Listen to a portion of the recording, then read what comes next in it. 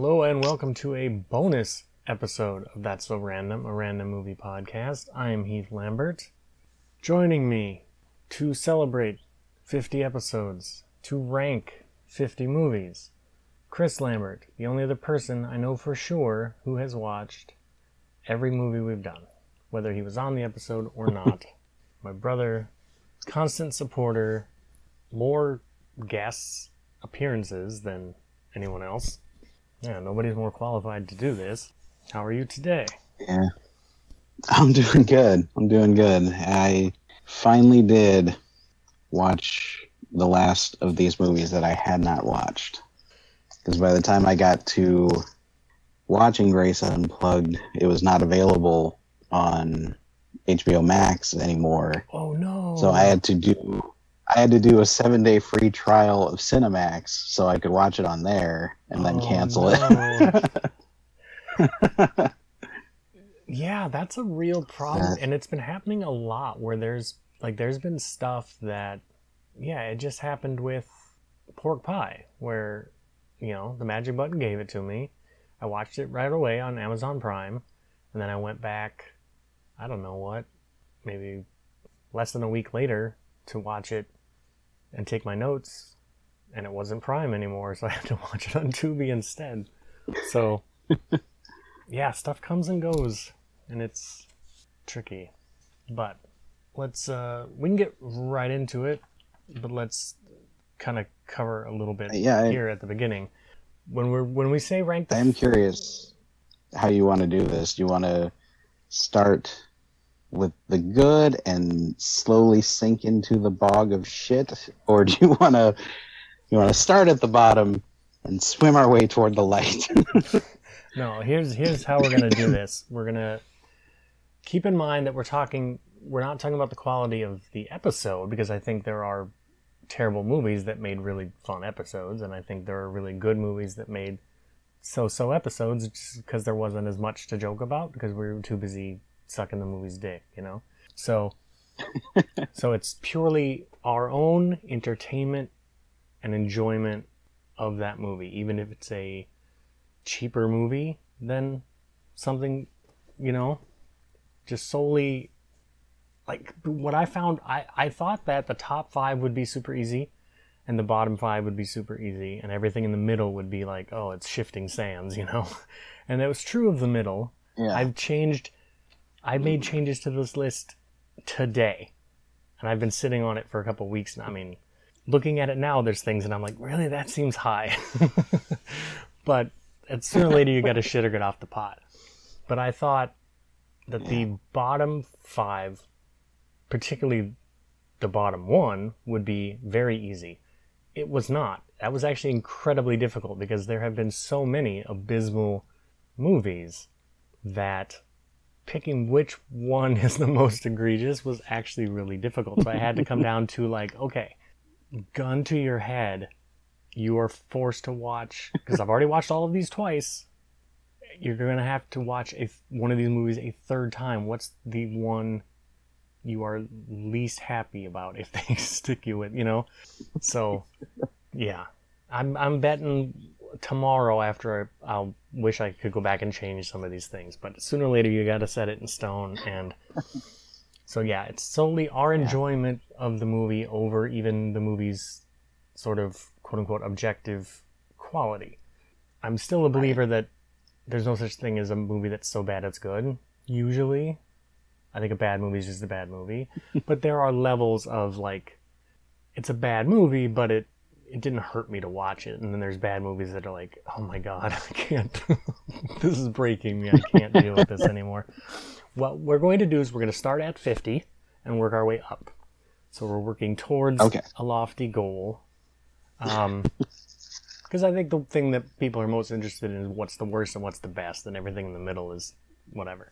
We're going to do it in the style. I'm going to steal it from the great Matt Gorley, the way he has done on a number of his podcasts, where we'll each say our 50, our 49, our 48. We won't stop and talk about a movie until we've both said it. So if my number 50 is your number 36, we're not talking about it until we get to number 36. You know what I mean? So, and then sort of the last bit of business before we get going, and I've been thinking about this a lot, what do we do when we get to 100? Oh I man, wouldn't want to do an I had a hard. entire 100 like this. I would probably just I would want to rank the 100, but then when we do an episode like this, not talk about this 50, just kind of breeze right past them, like, oh, number 37 is this, and not even, and just on to the next thing and only talk about the new things. Because that's another thing that's going to be cool about this for me is you've been on a lot of episodes, but I haven't heard your takes and thoughts on any movies that you weren't on the episode for usually. Yeah, So we'll have a little bit of discussion. that's what I'm looking forward to. It's like, especially like I, the way we originally planned things, I was going to be on the episode for the taking, Yes. and then I had to pull out at the last minute, so it was just you and Emily. And so I definitely had things to say about that movie for sure. Yeah. Well, let's get started. I think you might be surprised. There might be some huge difference. I think our top 5 is going to be pretty similar. Our bottom 5 might be very different, actually. I have a feeling. All right, I'll go first. My number 50, what I consider, and it's stiff competition, the worst movie of the 50 we've done, The Howling 7, New Moon Rising. What's your number 50? I couldn't help it. I know we've done some discussing about it, but I couldn't stop coming back to the FP. It was Wow. just it was that Well, we'll talk it about was it. that it was that one I, that I'm like, I definitely have some things. Mine, the FP for me is much higher than that, but we'll get into it when we get there. So, yeah, because I have a bit of a tale to tell about the FP, and we'll get to that when we get there. Okay, my number 49 is Night of the Living Dead: Resurrection. oh, okay, all right. I had 7 days away. Okay, well that's my number I 48. couldn't get past the nuns. Mine, Number 48, I had Saved by Grace. okay, Oh, sorry, no, that's I fine. jumped. I jumped. You're saved by mine's way higher for me too. No, so there we go. 7 days away. We both mentioned it now. We can talk about it. I'm a little surprised it's the first one we're talking about. Maybe I shouldn't be.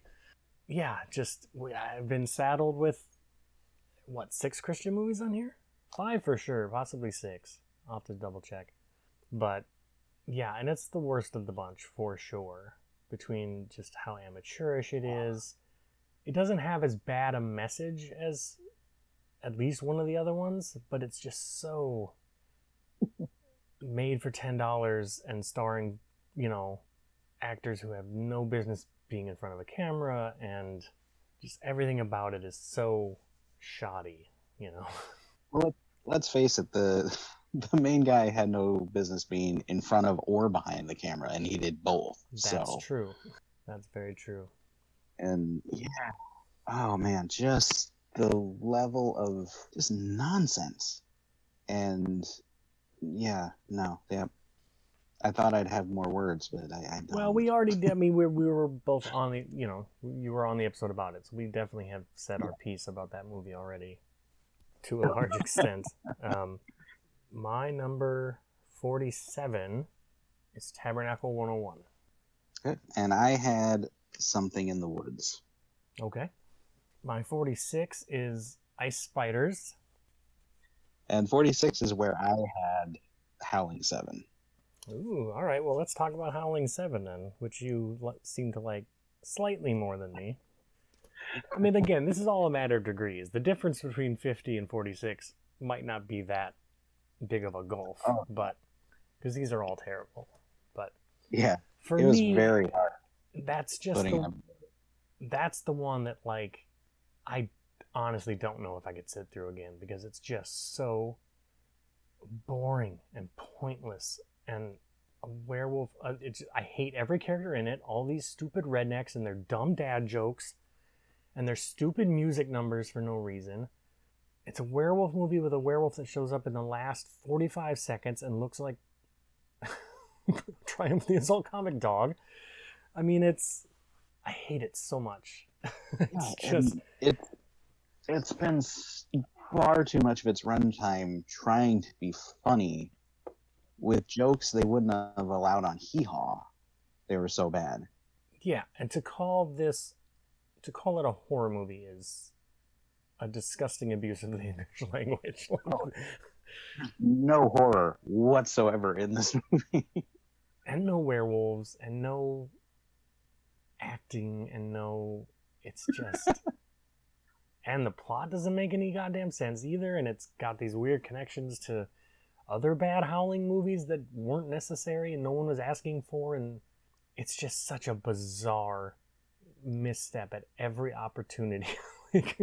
It's like it's the movie version of Sideshow Bob stepping on rake after rake after rake after rake after rake in that episode of The Simpsons. Like, every move it makes, it smashes itself in the face with its own stupidity and incompetence, and I don't know if I could put myself through watching it again if I had.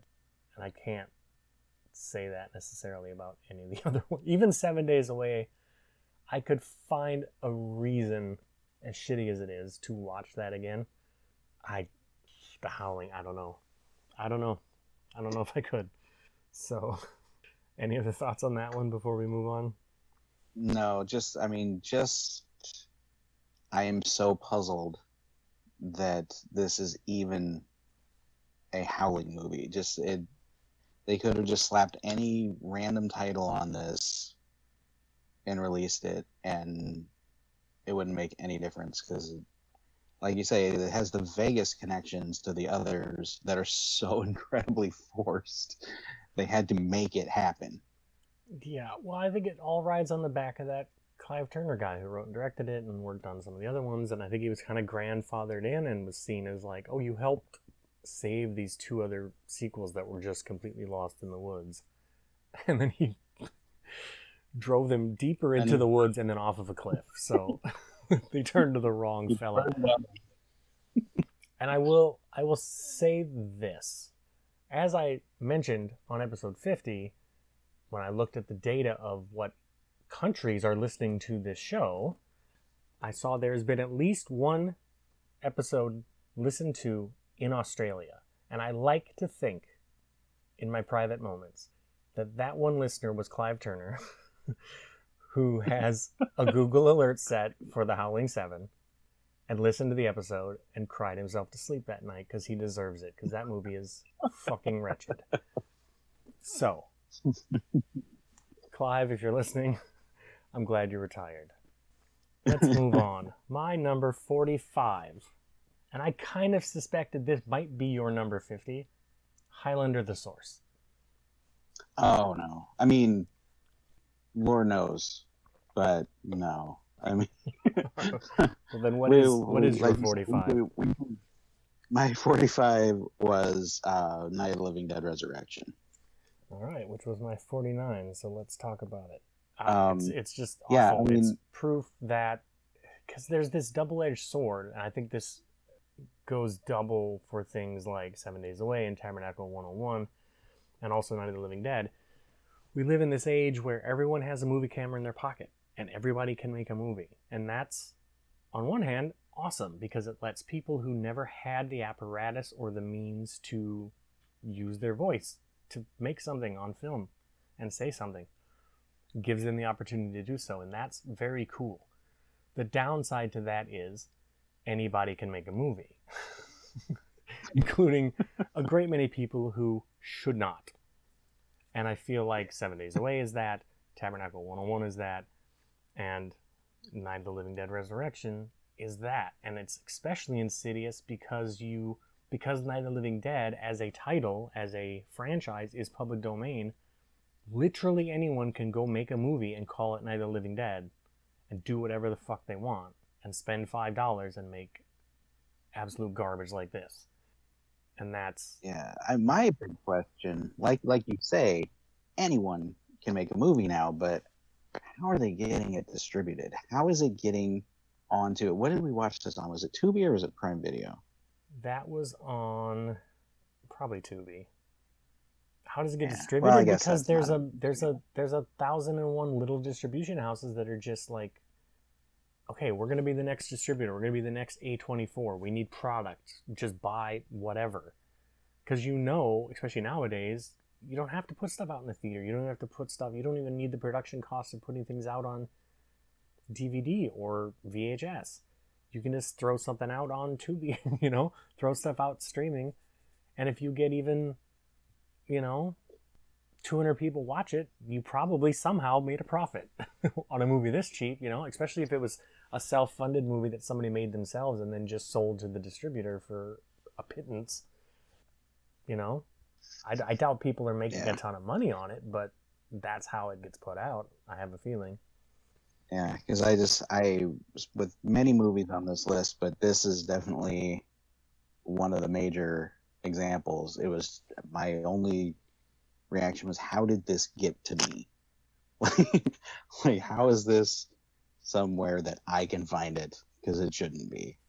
And beyond that, the only things I really want to say about it are just, if they were wanting to hold an audience through that, whatever it was, hour and a half or whatever it was, they were very smart to save that line about the rape van for the last 3 seconds of the film. Because I think most people would have been like, oh, nope, I'm done now, as soon as that line popped out.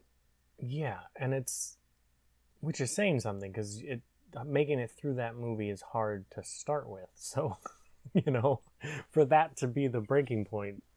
Yeah, but it's even worse because it's tricking people. Because they can call it Night of the Living Dead, and it's sitting next to 800 other zombie movies on Tubi. Like, oh, well, Night of the Living Dead, at least I've heard of that. Like, it's part of a franchise I'm aware of. And it tricks you into watching it over what it might be 5 other better super low budget zombie movies, And it's just not fair. It makes me angry. So, yeah, it's bad. Bad news.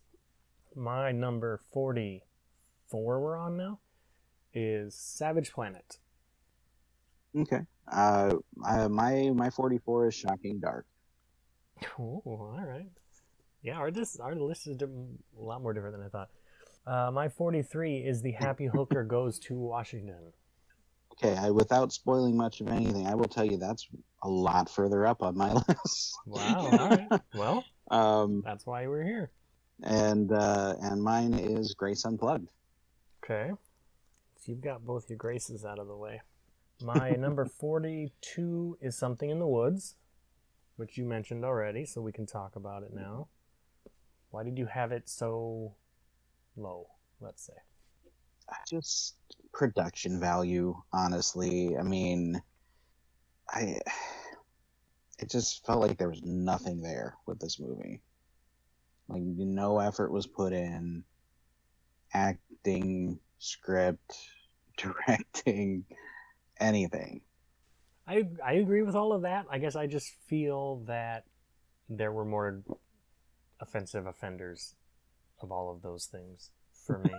So, I mean, we're not that far apart. Mine was 42, yours was what, 48, 47, something like that. So, still in the bottom 10. And a big distraction for me with this movie was the ADR. Like, the scenes when you're in the, I guess, first timeline, first storyline, where it's the dude going to see his dad to tell him the story. All the scenes where they're sitting like out on his back porch and he's telling him the story, like the dad's lines don't even match his mouth remotely, and it's so, you can tell the audio is so canned that when he talks, the background noise almost stops completely. I don't know if I even noticed that. I don't remember mentioning that on the episode, so I might not even have noticed that. All right. My number 41 is Shaded Places. Okay, 41 is where I have Savage Planet. Okay, so we can talk about Savage Planet now. It's just one of, and we've had a couple on the show, Sci-Fi Channel movies.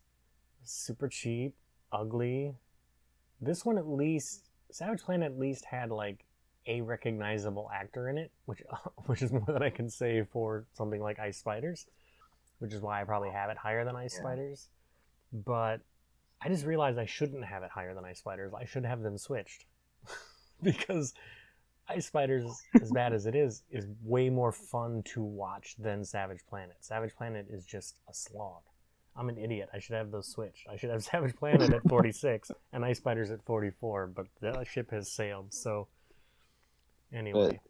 But for me, again, it's a quality thing. Like, I know it's Sci-Fi Channel, but I've seen Sci-Fi Channel movies from around the same time that were nowhere near this badly put together. Like the special effects on Ice Spiders are, this is hard to even say, but leaps and bounds higher quality than the stuff in Savage Planet. Like, it seriously looks like some 12-year-old did the special effects on their MacBook. Yeah, that's true.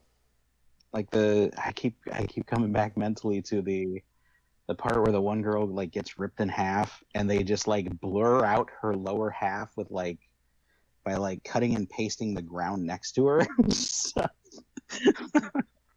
Yeah, there was quite a number of years there where like Sci-Fi Channel was clearly spending all of their money on Battlestar Galactica and nothing else. Everyone else got the shit into the stick when it came to sci-fi productions because they're like, sorry, we got Cylons. Here's $30. Go make a space bear. I don't know what to tell you. I will say though, and this is departing from the list, but if you want to see a movie that shockingly is very similar to this, quality-wise, but actually had a theater release, and I remember seeing trailers for it, watch A Sound of Thunder. Oh. I just watched it for the first time recently. And way ahead of you, sir. How did that get shown on a big screen? I do not understand. Yeah, that's true. It is a somewhat similar movie, somewhat similar production value, and yeah, did come out limited, but did come out in theaters. That's true. Yeah, I've seen A Sound of Thunder. Very similar. You're right. I hadn't made that connection, but it's true. My number 40. So we're leaving the bottom 10 now. Let's Kill Grandpa This Christmas. Okay. I had Kindness Matters there. Okay. My number 39, I'm actually surprised it's this high, is The Taking. Okay. For my 39, I have Highlander the Source. Okay. Let's talk about Highlander the Source, which we already did. We did an entire episode about it, so we probably don't have much more to add to it. But it's just, I mean, probably even more so than The Howling, even though I think The Howling 7 is a much worse movie, or at least a less entertaining to watch movie. You talk about just putting the final nail in the coffin of a franchise that was already on it, bleeding to death and on its last leg. You know, but The Howling also, like, The Howling was already kind of like, had lost any prestige it had. It was already, you know, I don't know that anybody cared about The Howling anymore by the time The Howling 7 came out, but The Highlanders still had a fan base. You know, the TV show had kind of just ended. You know, it had multiple TV shows that were running, you know? Yeah. And then to put this out, I mean, that's why there's no more. That movie probably single-handedly is why we don't have Highlander anything anymore. Because, woof.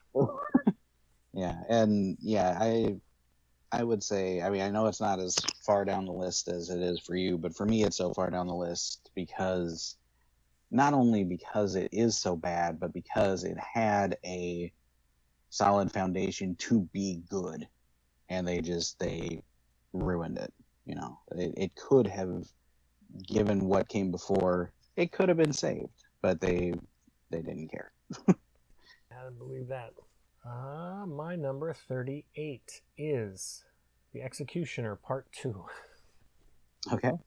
There I have at 38 Shaded Places. All right, let's talk about Shaded Places.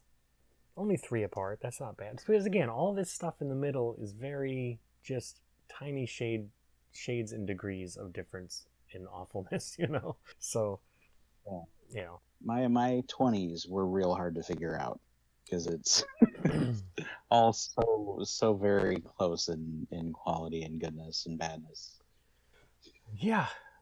Shaded Places, which was not an episode you were on, so you probably have some thoughts that I have not heard yet. Yeah. Again, that's speaking of what you were just saying. There's potential there that could have been something. A group of friends come together, and sort of in their midst, one of their friends commits suicide, and they're stuck there, and they have to kind of deal with all these things, you know. And it could have been an emotional. There's something there. There's a foundation there that you could have built a good movie on, but instead, half the movie is goofball antics with stoners, and then surprise rapes, and like, it's what are you doing? What are you doing right now? What why did you make these decisions? I don't understand. I 100% agree. Its biggest problem is that, like you say, it had the potential to be a compelling story, honestly, and then they just couldn't decide what movie they were making. No, it's absolutely two different movies smashed together, and has no idea what tone it's going for at all. And that's a problem, because that's important. All right, my number 37, Kindness Matters. Yeah. And there I had Ice Spiders. So we can talk about both. We have two to talk about now. All right, well, let's do Ice Spiders first. We kind of mentioned it a little bit, talking about sci-fi movie stuff. Yeah, again, I really should have had that higher than Savage Planet, because for me, it is, I mean, it's terrible, but it is more fun to watch than Savage Planet. There's enough goofy stuff in it, and silliness, and not that they were going for tongue-in-cheek, because I don't think they were, but there's enough stuff that just becomes funny through the lens of like, oh, they thought they were really doing something here. You know?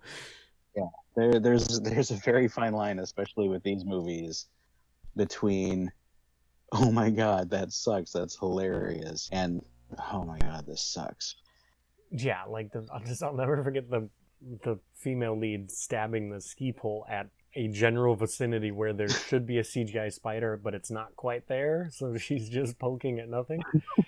Good stuff. There's nothing that entertaining in Savage Planet, so I feel terrible that I didn't have those in different. And then, what was it? Oh, Kindness Matters. For me, Kindness Matters, of the Christian movies, on one hand, it's kind of the least egregious of the Christian movies as far as being uber Christian. Like, it's just slightly a Christian movie. It's more of a family movie, but it's so cheap. It's so shot on an iPhone and full of terrible performances. I mean, it just looks so cheap in a way that the other ones don't. Like, even compared to Something in the Woods, this looks like cheap. You know? Yeah. And it's a cute little movie that your grandma would like, and it's, you know, it's not offensive to me in its storytelling or anything. It's just so cheap, you know. It's barely a movie. Right. And I've told you this in another conversation off camera, but I actually had to go back and finish it so that I could make this list, because I couldn't make it through it the first time I watched it. It's so boring. Like, I wasn't even distracted by how cheap it looked because I couldn't pay attention to it. Nothing about this movie or its story held my interest in any way. It is super boring. That's true. Yeah, that's rough. If it's the one movie you literally could not make it through on the first try, it probably should be lower down your list. Here's how it went. I started watching it one night before bed. I fell asleep. I got up the next day and tried to finish it. I made it like another 20 minutes, and I'm like, I have things I can be doing, and I just couldn't. I just couldn't keep going. See, and that's why I appreciate your dedication and your time devoted to watch, because you're watching movies you don't even have to take notes on. You're not doing an episode on. You're just watching it just because you're a fan of the show and a fan of me, and you want to keep up with stuff. And now, I mean, this was a project, but you were doing it anyway, which is how this project was even able to happen. So, well, you're appreciated. I will tell you, I did not. I did not go back and start it from the beginning. I continued it from where I left off. Oh, absolutely not. Yeah, no. So I didn't watch it twice. I finished. That's quite reasonable. All right, my number 36 is Scorched Earth. Okay. At 36, I have I Didn't Come Here to Die. All right. My number 35, and now we can talk about it. This will be a little involved. The FP, which Okay. you had at All right. number 50. So that's our biggest disparity yet. You were on that episode. I think we both made our opinions on that movie pretty clear. And at the time, it's story time, ladies and gentlemen. At the time, when I tweeted out that episode, I referred to it as the worst movie. Now, what I meant was the worst movie we had done on the podcast, but I didn't make that clear, and I was also being hyperbolic because that's what you do when you're trying to be funny. Well, and I don't know if this man has a Google alert set to his things, or if one of his fans saw it and sent it to him. I don't know. But Jason Trost, director, writer, and star of the FP, retweeted that tweet and basically saying, like, hey, I'm sorry you didn't like it, but the worst, really? The worst movie? And let me preface, because I've had people ask me, hey, wasn't there at one point, weren't you saying, didn't you sort of promise a follow-up episode to the FP episode? Because, and yes, I did, because at one point, I'm getting ahead of myself here. Let's do this in chronological order. So I had a bunch of Jason Trust's fans not attacking me. I will say he did not like send people after me or anything, and he's not that huge of a guy either. But there were fans of the FP who were coming in, and the meanest they ever got was like, "You sound like you don't know how to have fun." One lady said, "I bet you don't. I bet you hate roller coasters," which, as far as insults go, I'll take that. All right. But a conversation, an actual grown-up ass conversation happened on Twitter, which is super rare, which was me and Jason Trost going back and forth saying, okay, here's why I think it's bad. Like, I think it's you and all your white friends saying the N-word for 90 minutes, and you may think that's satire, maybe that's what you intended it, but as an audience member, I still have to sit and listen to that shit.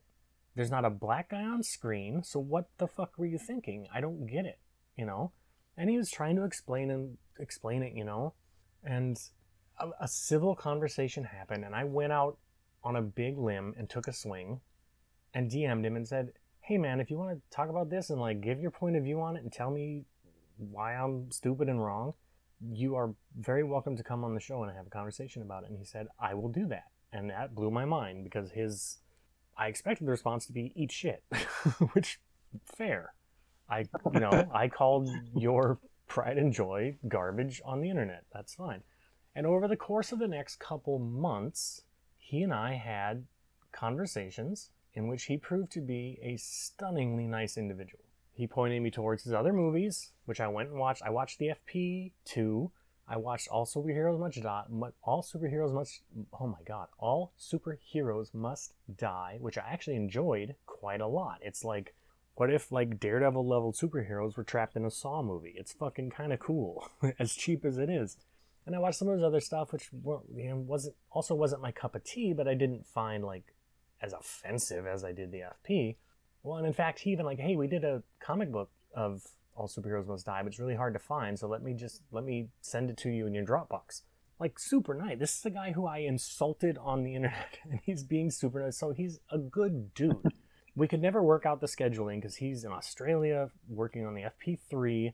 He's 15 hours ahead of me, so it was just, and then eventually the conversation just kind of stopped, and so that episode never happened. What that conversation did was, it changed my opinion of him as a person, because I genuinely do think he was well-intentioned, and I just think he went about it the wrong way when he made that movie. But I feel vindicated and justified by the fact that when you watch the FP2, which I did, all of that stuff is gone. All of the misogyny is gone. In the first FP, the only female characters are the town bicycle who were standing around with their boobs out. They're just there to suck guys' dicks and be assaulted. And in the FP2, there's one woman, and she's like kind of a badass, kind of cool, and like, okay, so he took care of that problem. They don't say the N-word in the FP2 once. Not once. They went from like 90 times in the FP1 to 0 times in the FP2, which tells me I'm right. It tells me that he put out that movie and people in his life saw it and went, hey, can we talk? I liked your movie fine, but the conversations were had where he was made to realize you should have gone about that a different way. We see what you're doing, but that was not the cool way to do it. And the fact that he removed all of that stuff and changed it when he made the FP2 tells me that I'm right. And he can defend it all he wants. He can try to justify it by saying it's satire all he wants. But even he now realizes that was not the way to go because he stopped doing it and did it a different way. So, yeah. So that episode is not happening. As far as his and I conversation kind of just ending, it could just be that he got busy. He doesn't have time for my bullshit anymore, which is super fair. It's amazing that he talked to me in the first place. It could be, this is my fear, is that he actually finally went and listened to the episode.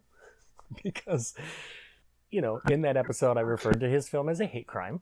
I questioned, and this was not my fault, because depending on if you look at the IMDb trivia for him, it says he wears an eye patch because he's blind in one eye. If you look at I believe it's the trivia for the FP on IMDb, it says that he wears an eye patch as a fashion statement. And I never made fun of him for wearing an eye patch. What I said in the episode was, I would not be shocked if either one of those things were true.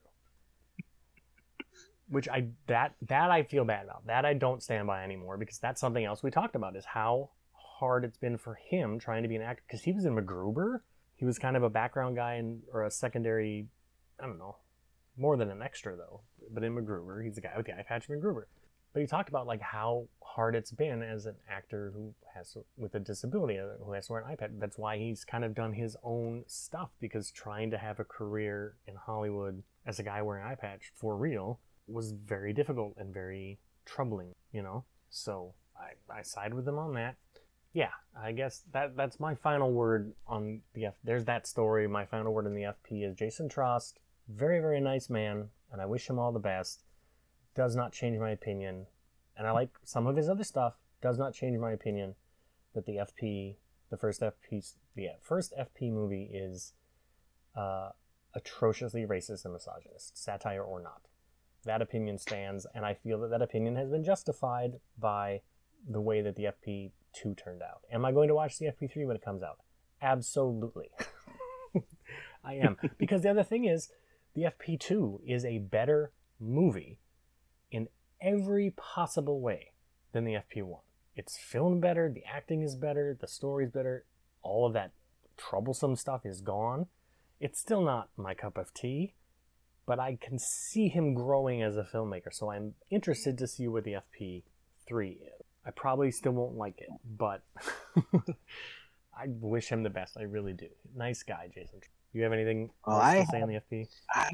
I had it at 50 because, more than any other movie that we've watched, it's the one that I would not watch again. Okay. I did watch 2, and like you say, a lot of the points you make are very, very true. It is a much better movie. All that stuff is gone. Although I will say, for some reason, this keeps coming back to me in my mind when I try to get around it. When they wrote the dialogue for the second movie, they just replaced the N-word with the word ninja, which is a very, very poor veil. And story-wise, really makes no sense. So it's not like you can't see what they're doing. Sure, but I'll take it. Like that's right. Still, an absolutely. Improvement.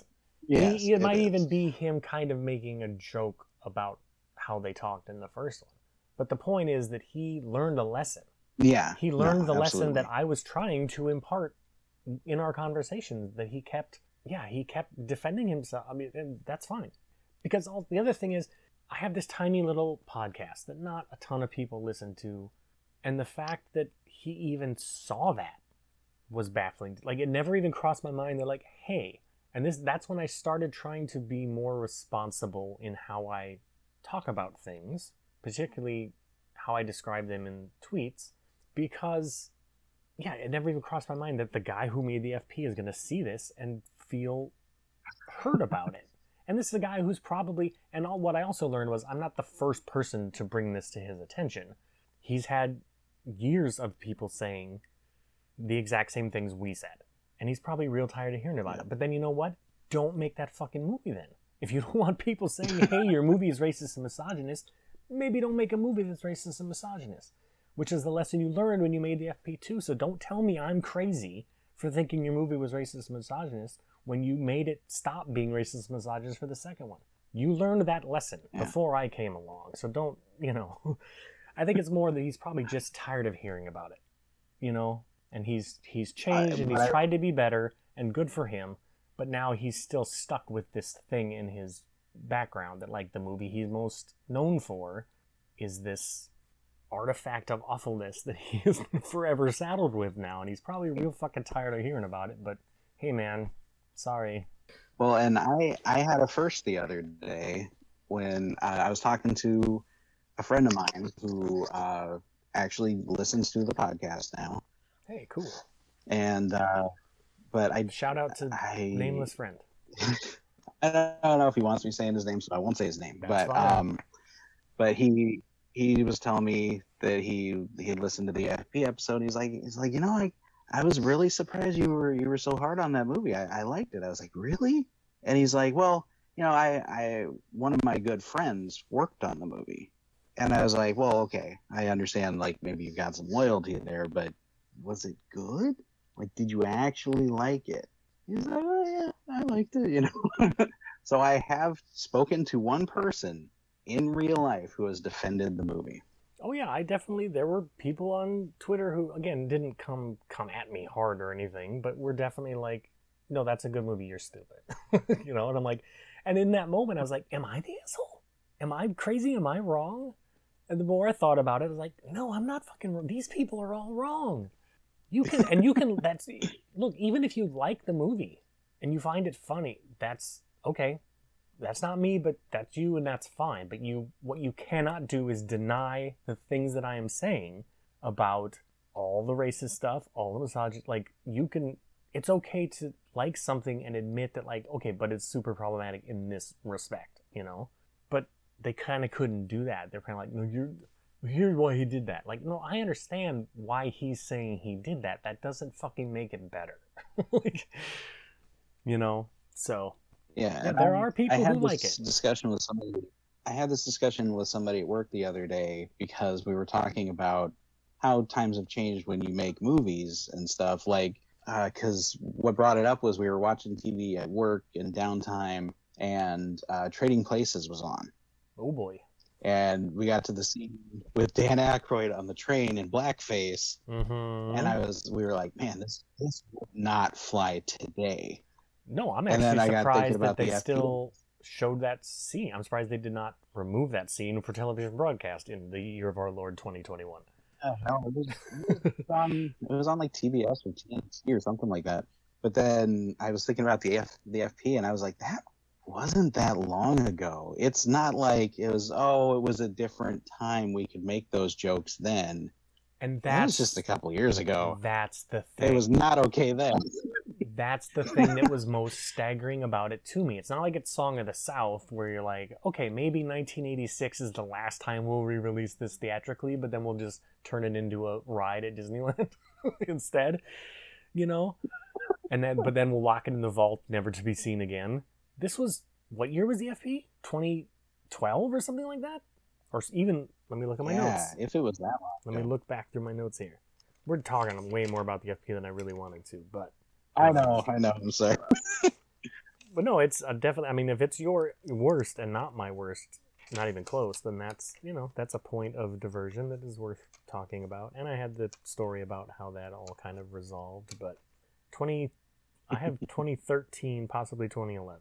Either way, post 9/11, not to do that. So, yeah, let's never speak of the FP again. Okay. Number 30. And so my number 35 was Tabernacle 101. Wow, way higher than mine. I had it at 47. Let's talk Tabernacle 101. It's fresh in my mind. I just did that episode. So go ahead. Why do you have it so high? I don't know. The other movies that I have above it just offended me more on different levels, whether it be quality or or poor script writing or whatever, but that is not to say that this was not a horrible movie, because this was a horrible movie. Not just how cheap it was, which, I mean, we have cheaper movies, that's for sure. But yeah, story wise, so little of what happens in this movie makes any sense whatsoever, and almost none of it is explained. Yeah, no, it's on the level of cheapness of like A Kindness Matters or A 7 Days Away, and then on top of that, it doesn't make a lick of sense, and it's calling itself a horror movie, and it's the least scary thing you've ever seen, and you have a lead character that is constantly unlikable. Even after his sort of transformation into a better person, he's still a douchebag I can't stand to look at. Like, and then they have just the demon virus thing is the hardest left turn a movie has ever taken for me on this show, aside from maybe Shaded Places, and it's baffling to me, that movie, that demons are controlling the internet for what and how and who could say. Even Shaded Places twist, like if you look back, you can kind of go, okay, that makes sense. I can see where that came from. But this is just, yeah, like you said, it's just completely out of nowhere and makes no sense to boot. And then, oh my God, I love that she's supposed to be like tutoring him and teaching him to be the best version of himself, and he just winds up being David Blaine. That's not the best version of anybody's self. No. Yeah, I don't know. Maybe it's like a recency bias thing too, that I have it lower. Maybe my memories of the awfulness of other things have faded enough, and this was so recent that I'm like, oh, fuck that movie, put it at the bottom. It could be a recency bias thing, that maybe a year from now I'd be like, okay, that was actually way better than Marshall's Miracle or something. Who knows? But yeah, I don't know. Either way, our consensus is not good. Number 34 for me is Point of Fear. Okay, for 34, I had Scales, Mermaids Are Real. Okay, fair. My number 33 is Shocking Dark, which you already listed, so we can talk about it. Okay. And I was on the episode, you weren't, so you can share your thoughts on it. You had it quite a bit lower than I did, so. Yeah, where did I have it? I had it at 44. So yeah, I think it gets so low on the list for me just because, the fact that the filmmakers tried in their own way, in their own country, to make it a sequel to Terminator, but then actually just wound up refilming scenes from Aliens. And that's pretty much the entire movie. Like 70% of this movie is just reshooting the shooting script from Aliens. I think that might be why it's as high on my list. It's not high on my list, but certainly higher than you had it. Is just the pure audaciousness of it is kind of fun to watch, because you cannot believe your eyes that you are watching someone so blatantly steal the work of other people. And then on top of that, all of the performances are so laughably bad rather than just like painfully bad, like some of the other movies I have lower on the list, So there is it is terrible from top to bottom, but there is entertainment value to be found in it, which is something. So for me, that is why it's a bit higher than you had. Okay, and then for my 33, I had The Taking. Okay. And like I say, I do want to get into this one a bit, because I actually sat down and took notes for this movie. You did. And then I had a conflict of timing and couldn't be on the episode, so. Yeah, we can take a taking break here and talk about it. So you had it not way higher than me, but a bit higher than me. So yeah. And your like thoughts I said, on The Taking. I'll say this real quick before I get into this actual movie. Everything on my list from, I'll say, 16 down up to like 40 were just, where am I going to put this? Because it was such minute degrees between each one of what made it better or worse. Yeah. And so, but yeah, anyways, The Taking. Oh my God. My biggest problem with this movie, and there were many, was the editing or directing or whatever you want to call it. And you did mention it as well. The constant just slash cut montages in place of actual scenes, and most of the dialogue being apparently telepathic to the point where there's only really like somewhere between 5 and 8 minutes where people actually talk with their mouths Yes. to each other in the entire damn movie. Yeah, it's the one scene in the movie that is actually a movie that I feel. The rest Yeah. of it is, like I said on the episode, B-roll from a Slipknot video. Like, it's all just... One thing I actually kind of found not cool but interesting was, and you'll probably argue with me about this, but the way that the devil spoke, and not that it was interesting in this context, but I think it could have worked in a better movie. I think it would have been an interesting way of doing that if it were put in a movie that wasn't crap. Yeah, I can see that. Like, conceptually, I can see that. But in practice, when you have to listen to that noise and not even knowing why you're listening to it, who you're listening to necessarily, Right. what it's saying, it's just bass. It's just dubstep in your ears that's supposed to be dialogue that's moving the story forward or something. And that's a hard pill for me to swallow. I don't know. And especially, as Emily said on the episode, you know, for anybody who has any sort of sensory issues or anything, like, that movie is intolerable on a number of fronts. Oh, yeah. So, which is something as a completely abled person, I don't even stop and consider. You know, I mean, sometimes you'll get that photosensitivity warning in front of stuff, and that's about it. But you don't think about, like, yeah, how maddening everything in that movie must be. From the sound decisions to the editing to the flashing, you know, everything about it is a nightmare. Yeah. To me, honestly, the first thing it made me think of, once I got a few minutes into it, it made me think of Antichrist by Lars von Trier. It was like somebody watched Antichrist and went, I can do that, but they were wrong. Yeah, you mentioned that in a text to me. I compared it to David Lynch in the episode because it's kind of the first thing that came to my mind, but you mentioned Von Trier, and I went, oh, that's actually a way more apt comparison than David Lynch.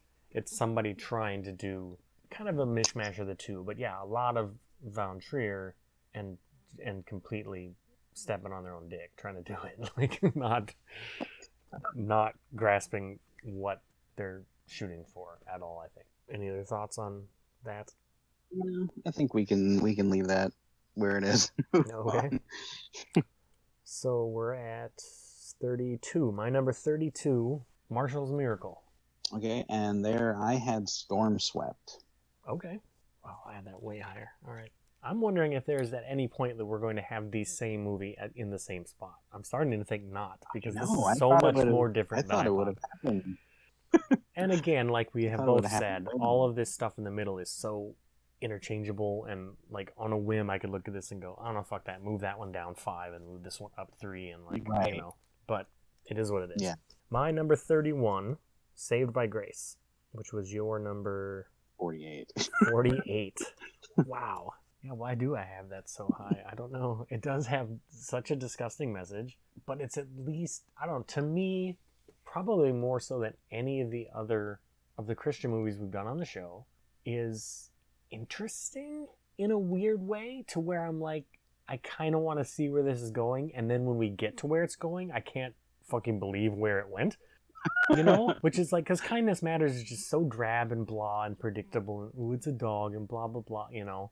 And the other ones are very rote and by the numbers, and you can guess everything that's going to happen. But Saved by Grace, I don't think you see coming the things that happen in that. Like, the twists and the reveals in that movie, you're like, what? I'm sorry, what? Which gives it sort of an appeal to me. I mean, it's bananas and stupid, and I think destructive in its beliefs. But yeah, at least it's an intriguing thing to me that it's like, well, I did not see that coming. So yeah, I'll give you that. It's definitely not as boring as. Yeah. But I spent I spent more than half of this movie just looking at Joey Lawrence and going, why are you with this woman? Get away from her. She's clearly psychotic. What is wrong with you that you're still walking with her? Yeah. I don't know. But I mean, if my choice is to watch, if I have a choice between watching, see, and here's where I think you need to think about how you did your list. Now, I'm not saying all opinions are valid. I'm not saying you're wrong.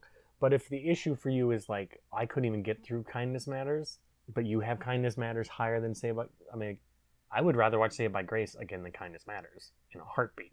So yeah, I could see that. Yeah. For me, that puts it quite a bit higher. My number, did we do your 31 yet?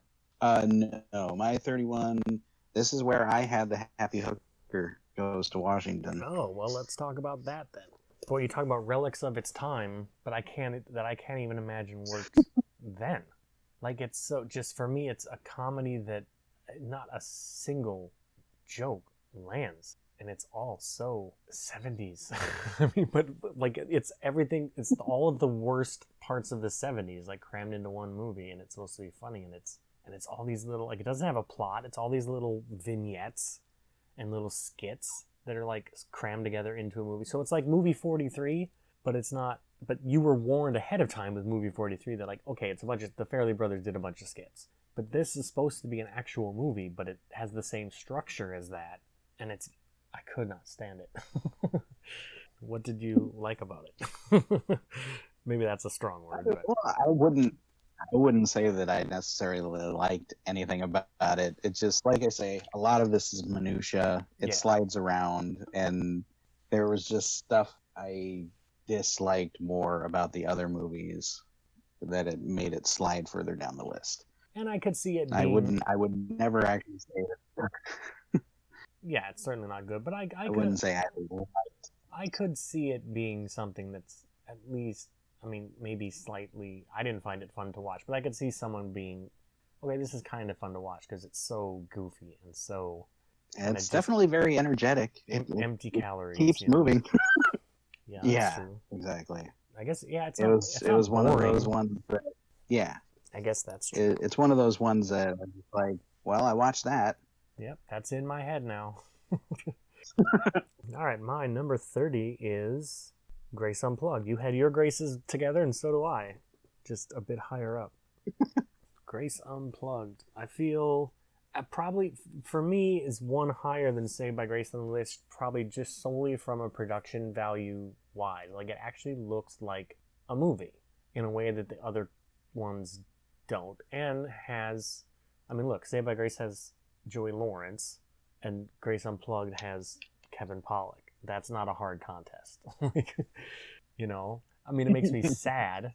And Shawnee Smith. It makes me sad that Kevin Pollak and Shawnee Smith are in this movie, but at least there's something to grasp onto that I can go, is this a movie? Because look, there's Kevin Pollak and there's Shawnee Smith, so this might be a movie. Whereas if I see Joey Lawrence, I'm like, this might not be a movie. So it slightly edges out. But yeah, it's very, that's one that's very predictable. That's one that's very, also not great in its messaging. Not as bad as, and it's slightly better in its messaging than Saved by Grace. So that puts it slightly ahead for me as well. Yeah, what I think the reason I hated it so much was a messaging issue. It was the fact that she goes through this movie and there was a lesson to be learned there, but it wasn't the lesson that she learned in the end. The lesson she learned was Dad was right. You should have listened to him all along. Go home and join the choir. You know? And that's not the lesson to be learned with this movie. Yeah, it's a movie that's trying to impart the wrong message, and then she does not learn that lesson either. So it's both things bad. So yeah, I mean, this movie so could have ended with the message, see, you went out into the world and things were a little rough, but that's the world and you made it and you can just live your life and just do what you wanted to do and things are going to be okay. It's not as horrible as your dad made it out to be. But then they don't give you that message there. No, they give you the exact opposite message. And you look at it and go, wait, what? Yeah, because they could have even made if you're gonna if you have to have a Christian message, the message could have been like, the world is a scary place, but if you cling to, hold on to God, He will help you make your dreams come true and get you through the hard times. But that's not the lesson that it teaches. The lessons it teaches is your Father owns you, and anything you do in your life, from getting a burger and walking to the post office to your career choices, that isn't directly praising Jesus 24/7 is a huge mistake, and you're going to regret it. Like, that's bad stuff. But I feel not as bad as, thank you, God, for killing our spouses so that we can be together, which is the message of Saved by Grace. So maybe it's a toss-up, but for me, slightly less repugnant. Yeah, and I found it really confusing as to what they were trying to say, because, okay, I grew up in my teenage years. We've gone over this a little bit on the show, but in my teenage years, I was in youth group, I was in church, I was very into it, and so I developed a love for Christian music. There are, and I will I will say this, there are good Christian bands out there with musical talent, and I do still like a few of them. So I was very confused when I recognized Chris Tomlin at the end. I was like, oh, I know who that is.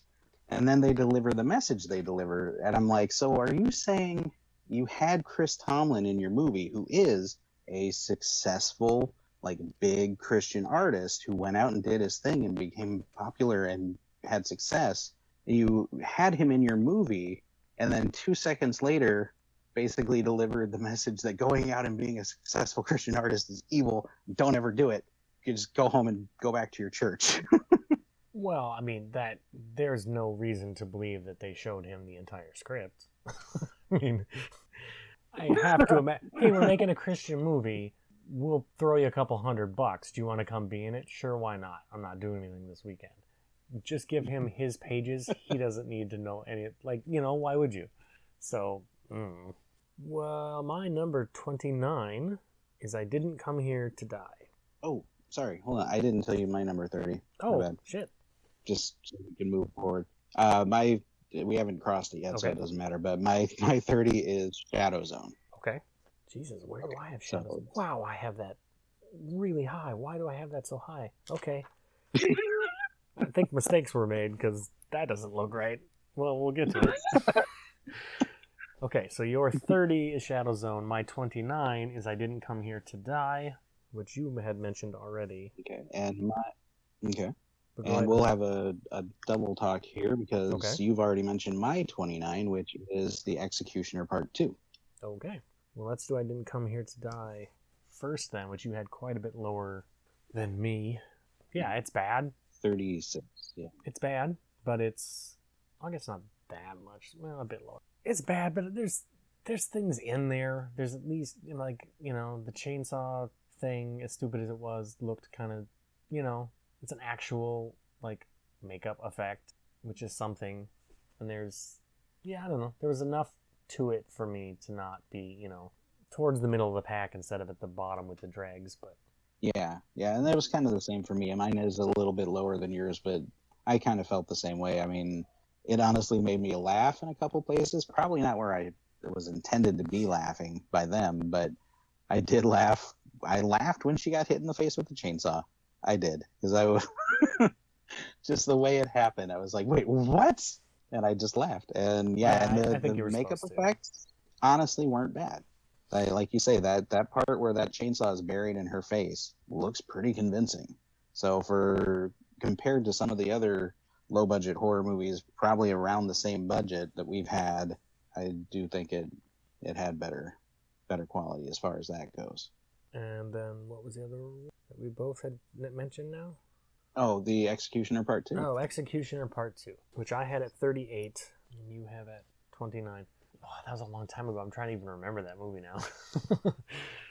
Yeah, see, I think that's part of why it is where it is on my list when I was trying to figure it all out, because that one, and we can talk about more when we get to where you come across it, but Shadow Zone as well, for me, were both kind of movies where I went, which movie was that? What happened in that movie? And I had to go back and look it up and go, oh, yeah, okay, I remember that one now. Yeah. Yeah. Okay. I remember it. Yeah, there's nothing so bad or so good about it that it's memorable at all. I mean, I remember it being wild and like lots of crazy, insane, dumb things happening and being not good. Yeah. And that's about all. Yeah, that's about all I remember. So if there's nothing so egregious that I'm instantly like, oh, that's going at the bottom, but also nothing good, it's just forgettable. So that's kind of the middle of the pack, I suppose. My number 28 is Scales, Mermaids Are Real. Okay. So we And can talk mine about is that. Children Shouldn't Play with Dead Things. Okay. Yes. Scales. Scales, which, yeah, I have a 28. You had at 30 something, right? 34. Okay. Yeah, again, 6 differences out of 50. That's not, this middle is all very similar. Yeah. Thoughts on Scales? Well, I will tell you the thing that stands out the most in my mind, because I know you've already talked about it on the podcast, but yeah, laying there watching it in bed, and I had earphones in because I was watching, Jamie was reading a book or something, and like she kind of glanced up every now and then, so she had a vague idea what was going on, but just I got to the scene at the end where the girl turns the dude into water, and I out loud, probably much louder than I should have at like 1 o'clock in the morning, went, "She just murdered that guy. She straight up fucking killed that dude." Jamie's like, "What?" Yeah, and I rewound it and showed it to her, and she's like, "That is messed up. This is a kids movie." Yeah, it's a shocking turn of events, for sure. And, yeah, the whole thing was just kind of weird and didn't feel very much like what it was supposed to be, which is like a Disney Channel, Nickelodeon movie type of thing. It didn't ever feel like it fit into that, but it didn't feel like a grown-up movie either. And I just feel bad for, I forget his name, but the kid from Shazam that's in it, that he had to be in that. Yeah. Yeah, it is in that weird middle zone where it's like, well, this is way too boring for like kids. Like kids aren't going to sit and watch this. It's pretty dull and uninteresting. But grown-ups are going to think it's very stupid and also very boring. So who is this for? And then there's also murder and weird gun-toting kidnappers and and spear death threats and all kinds of crazy things for a children's movie. So yeah, I probably have it a bit higher than you just because maybe more than any movie on this list, you have to see it to believe it. Like, because you would never, some of the things in this movie you would never guess from looking at, without watching it. Mm-hmm. And there's a certain appeal to that, just the shocking nature of the things that happen in this children's movie. But it is very dull and very, who is this for? So we got your 28 already, right? Yep. Then Children Shouldn't Play with Dead Things. Oh, that's right. My number 27 is $2 Better, all the way back to episode 2. And 27 is where I have Marshall's Miracle. Okay, which was my 32. We can talk about that. Again, pretty close, but a little higher than mine. I just found it to be, like I said in the episode, a movie for grandmas and not of much of interest to anyone else. Just a pretty rote and standard cutie dog movie. Yeah, and is slightly raised by having Shannon Elizabeth in it, yeah. But really nothing terrible, nothing egregious, but also just nothing really of value. There's no super reason to avoid it. There's also no reason to watch it. It's in this weird dead zone in the middle that it's a movie that exists, but do with that what you will, I guess. That's why it kind of falls in the middle for me with no real place. It's just, I watched it, there it was. It didn't suck, but it wasn't good. It was just there. It was just a movie. And I will say, though, the one thought I had on this movie was in the opening credits, you see Marshall walking down the railroad tracks. My first thought was, oh, God, this movie's going to be narrated by a dog, isn't it? And luckily, that was not the case. No, it was not, which gives it a big, big leg up on Kindness Matters, which had intermittent dog narration when it felt like it and was kind of infuriating. there is a horrible rash of those that came out in the last few years. I don't know. I can't remember when Marshall's Miracle came out, but like, it was like a dog 2015? purpose, and it was like, Yeah, I remember 2015. going to the theater, and every time I went to the theater for like a year, one of the previews was for a movie narrated by a damn dog. Like, it was like a dog's purpose or a dog's life or one of those. Every time I went to the movies, there was one preview where the movie was being narrated by a dog. A Dog's Journey, which I believe is the sequel to A Dog's Purpose, and I don't know if you're aware of this, is a movie about straight up dog reincarnation. Yeah. It's fucking stupid. Look, apologies to people. I know you love dogs and you want to watch dogs on the big screen, but that movie is fucking dumb. And if you like it, you're probably dumb too. You can like dogs all you want, but that's stupid. That movie sucks. Anyway, that's neither here nor there. My number 26 is The Titan. Okay. And my 26 is My Stepdaughter. Ooh, that's my number 25. So let's get into it. My Stepdaughter. Number 25 for me. Well, what's your number 25 first? My 25 is Point of Fear. Okay, so we can talk about that one too, because that was my number 34. We are halfway there. So let's do My Stepdaughter, which we were pretty close on. Ooh, almost. Are we ever going to match up? It's crazy. Yeah, just real standard TV movie fare. Not good, not nightmarishly bad, just real. It's shit you have on in the background while you're running on a treadmill because you can't find the remote. You know what I mean? Like, it's not gonna hurt you, but it's not. Again, there's no reason to watch it whatsoever.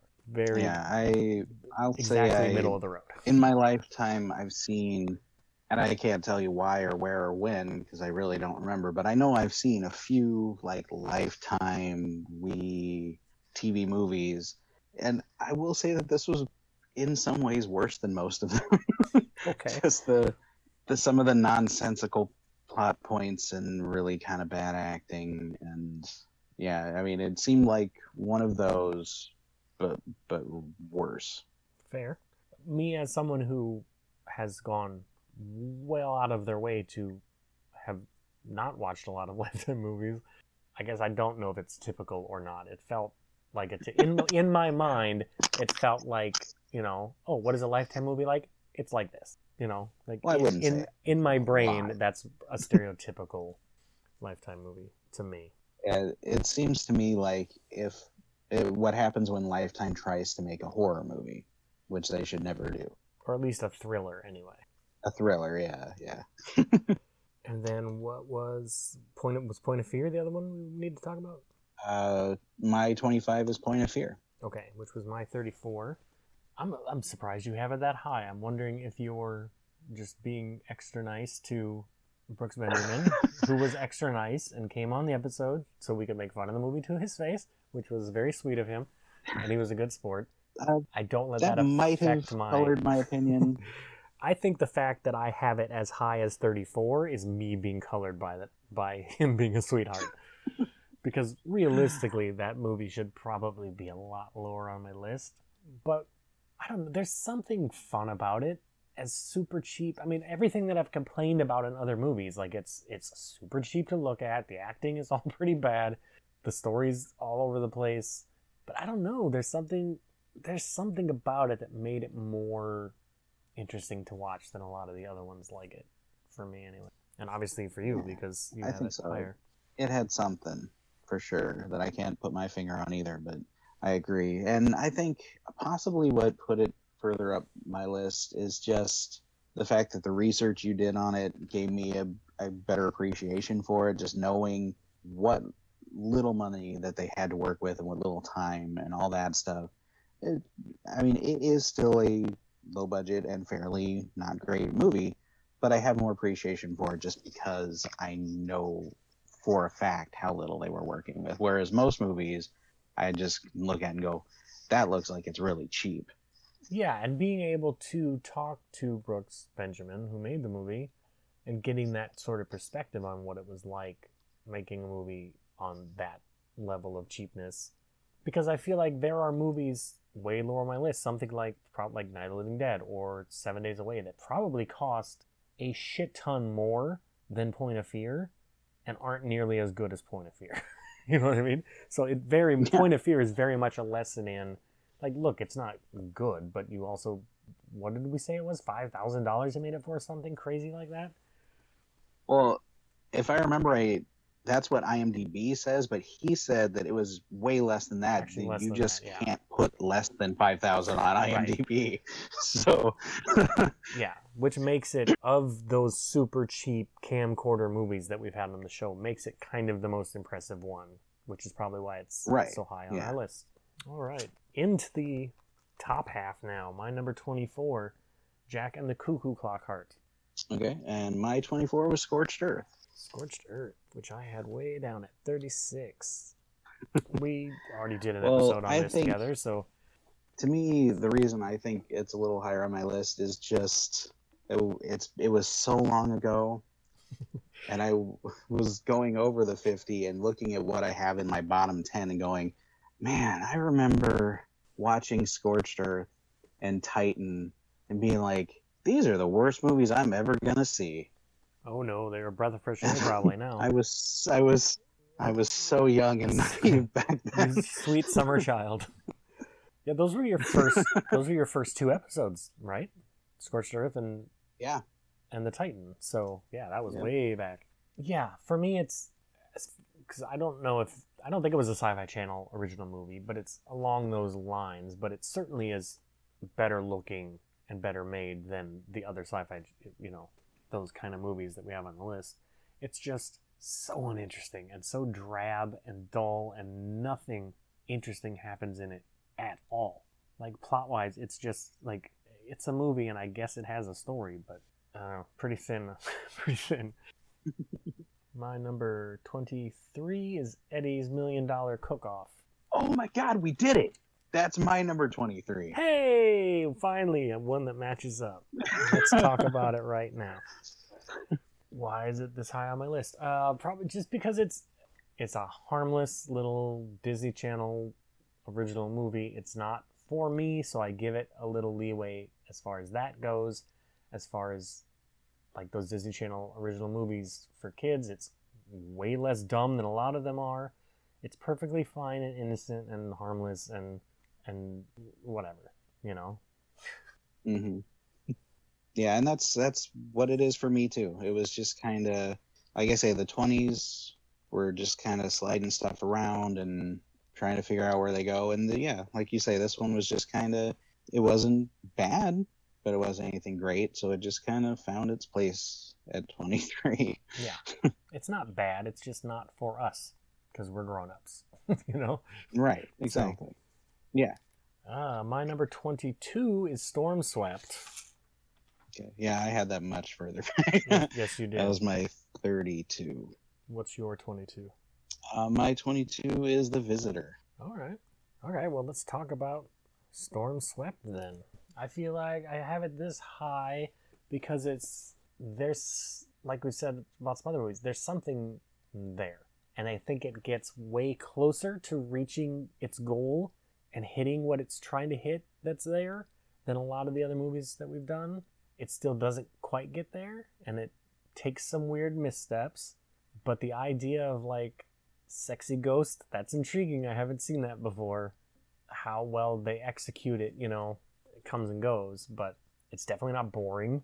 I was definitely a little bit on the edge of my seat, wondering what's going to happen next, Is a full-blown orgy about to break out? Are people going to start dying, but no one really did?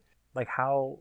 I do need the ghost to either be 100% more scary or 100% more sexy. But it's kind of... as sexy a ghost as it is, it's still pretty subdued, all things considered. But, I don't know. I found it entertaining enough. I don't know. I think I just had it lower on the list just because story-wise, it just wasn't real great. I mean, like I say, a lot of these are just not real great, but it just, like, a lot of stuff that happened just didn't really make sense to me. It felt like they were just making up reasons for things to happen, and I don't know. It just didn't impress me. Fair. My number 21 is Children Shouldn't Play with Dead Things. All right, and mine is $2 Better. All right, so we have two movies to talk about. Let's talk about Children Shouldn't Play with Dead Things, which you had quite a bit lower. As well. Little further back, 28. Yeah. I have to tell you, looking at my list right now, looking back at things I've already said, there's a movie that I have said that I am gobsmacked that you have not mentioned yet, and I'm wondering how much higher up your list it is, and I'm kind of going crazy over it. So we'll see what happens with that. I cannot believe how high that movie is on your list. Anyway, children shouldn't play with dead things. Again, a super cheap. All the acting is so hammy and crazy, and everything is. But you can see the beginnings of a filmmaker there. You can see, oh, Bob Clark's a coming. You know what I mean? Like you can see the roots of. I mean, you wouldn't guess he's going to make a Christmas Story, but like Black Christmas, you can see that. And so it's interesting to see where someone like that started and the things that they probably learned from making that. I think my guest on that episode liked that movie quite a bit more than I did. I still don't like it necessarily. I wouldn't call it good, but there's interesting things going on, and I think it's kind of an interesting relic of its time as well. So that's something. Yeah, it kind of, for me, like you say, the whole, you can see that this is a filmmaker is going somewhere later. It almost had, not to that level, not quite there, but it had almost like an Evil Dead feel. Yeah. For, like, you can see this person's trying to do something that's a little beyond their budget and what they're capable of doing right now. And I did like that it was one of those, this was what, late 70s? Yes, I believe so. Mid to late 70s. Yeah, and there's a group of like kind of funny horror movies from around that time that have that bleak. Okay, the good guys don't win in this. The zombies take the day, and like I like that at the end they're like getting in the boat and heading off to the city, and like so you know that there's no happy ending here, and that was kind of cool. I like that part. Yeah, and I think it's probably 3 to 4 places higher on my list solely for the zombie that is shocked that he pushes her down the stairs. That moment, I think about at least once a week. I think about because that is either an actor making a decision or a really smart piece of script writing, and I'm not sure which it was, but. Yeah, that zombie, when he throws her down the stairs to the zombies and that zombie looks up at him like, really, dude? I don't know. That's pretty special to me. So that might have raised it a bit. Oh, yeah. $2 Better, which I had at 27. I don't know. It's an old movie. I mean, it's very much a movie from that time period. There's probably 500 other ones just like it. It's kind of entertaining, also kind of not entertaining. It's very, I don't know. It's very middle of the road. I mean, I'm sure there's certainly way worse movies in that time period you could watch, but there's also way better ones. I don't know, but it was interesting to have a movie like that on the show because we haven't had one, and it was very early. It was episode 2, and we haven't had another movie like that on the show, so maybe that makes it stand out in my mind more. But yeah, and to me, I have a hard time judging movies from that time period because I'm like, I don't know what things were like back then. Maybe this was the best movie that could have been made that year. I have no idea. Yeah, I doubt that. But well, but also consider, and we won't get into where we have it on our list, but it's obviously coming up. It's a Wonderful Life is a movie from kind of that same time period that you can look at and go, "Oh, that's just a great movie." You know. So the time period isn't necessarily the time period isn't necessarily a factor of whether you know what I'm saying. My number. See, here's where I did a switcheroo. My number 20, and looking at it now, it's silly that it's this high. It should be much lower. Is Shadow Zone. I cannot imagine why I have that so high. Yeah, like I said, I found it just so forgettable that I had to go back and remind myself what movie it was. Yeah, maybe that's why it is very forgettable, but I wonder if I don't have it so high just because there's also nothing in it or about it that's like, oh well, that's shockingly bad and terrible. Like it's very Right. much a prototypical, like it's a very typical straight to video early 90s sci-fi movie. Like it's almost the platonic ideal Hmm. of that, you know? So Yeah.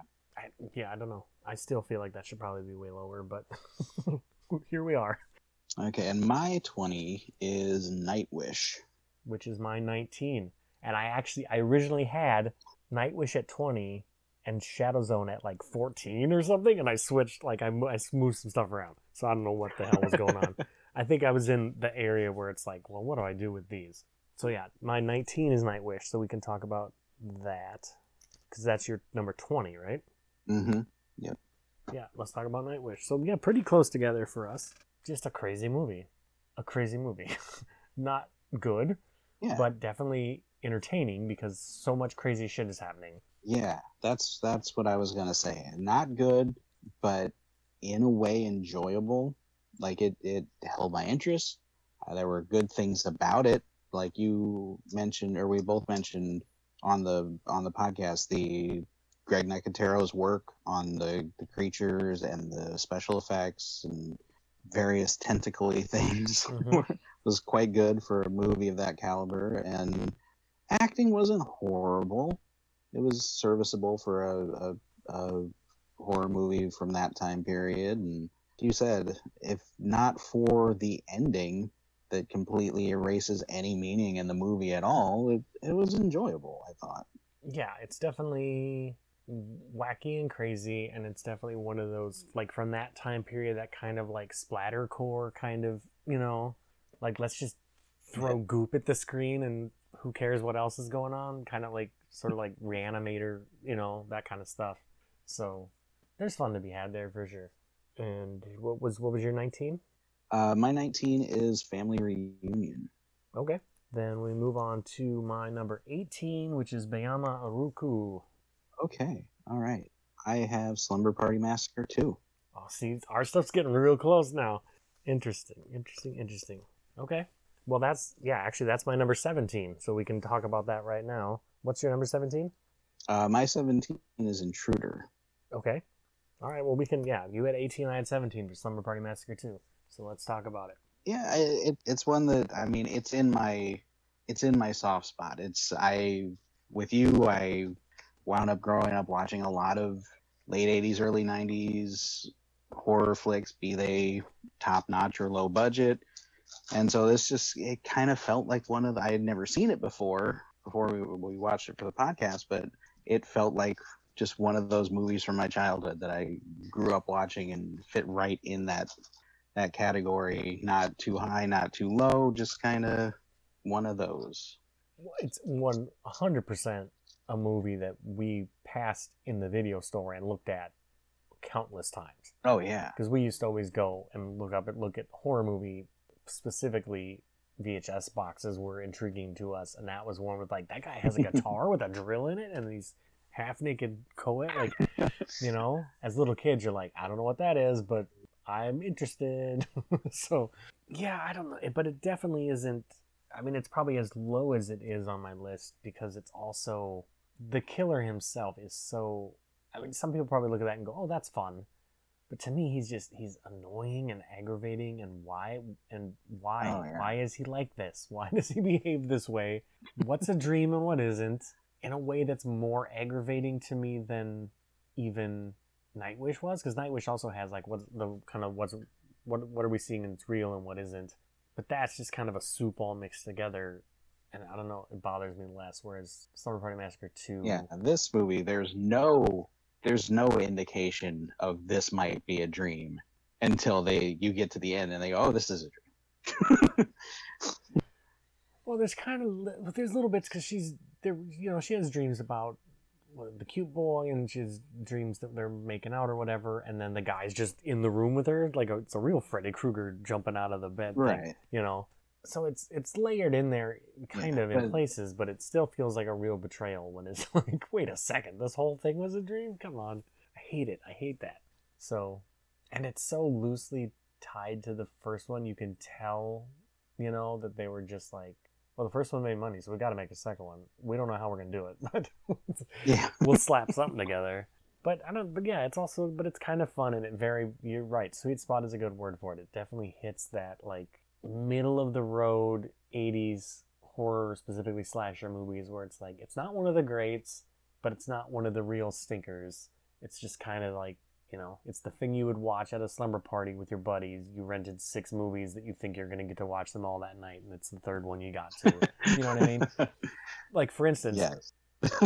the film Waxwork, my friends and I rented at sleepovers no less than 4 times and never watched. Because it was always at the bottom of the pile of, like, this time we're watching Waxwork. But we'd fall asleep watching the third movie we watched before instead of, okay, we're watching Waxwork first this time, we'd always be like, but no, we need to watch Razorback instead. You know what I mean? Like, but it's definitely, Summer Massacre 2 is definitely one of those kind of movies that, yeah, sweet spot is a good word for it, of my teenage years. So my number 16 is Family Reunion, which was your 17, right? Yep, I just had that a couple spots back. So very close. Yeah, one of those, and it's happened a lot on this show, a little horror movie that it's crazy that I've never heard of or never seen the box for or anything. Kind of a surprising little forgotten, I don't know if I'd say gem, but close to a gem. Interesting premise. There's a lot of things about it that don't make any sense, but I don't know.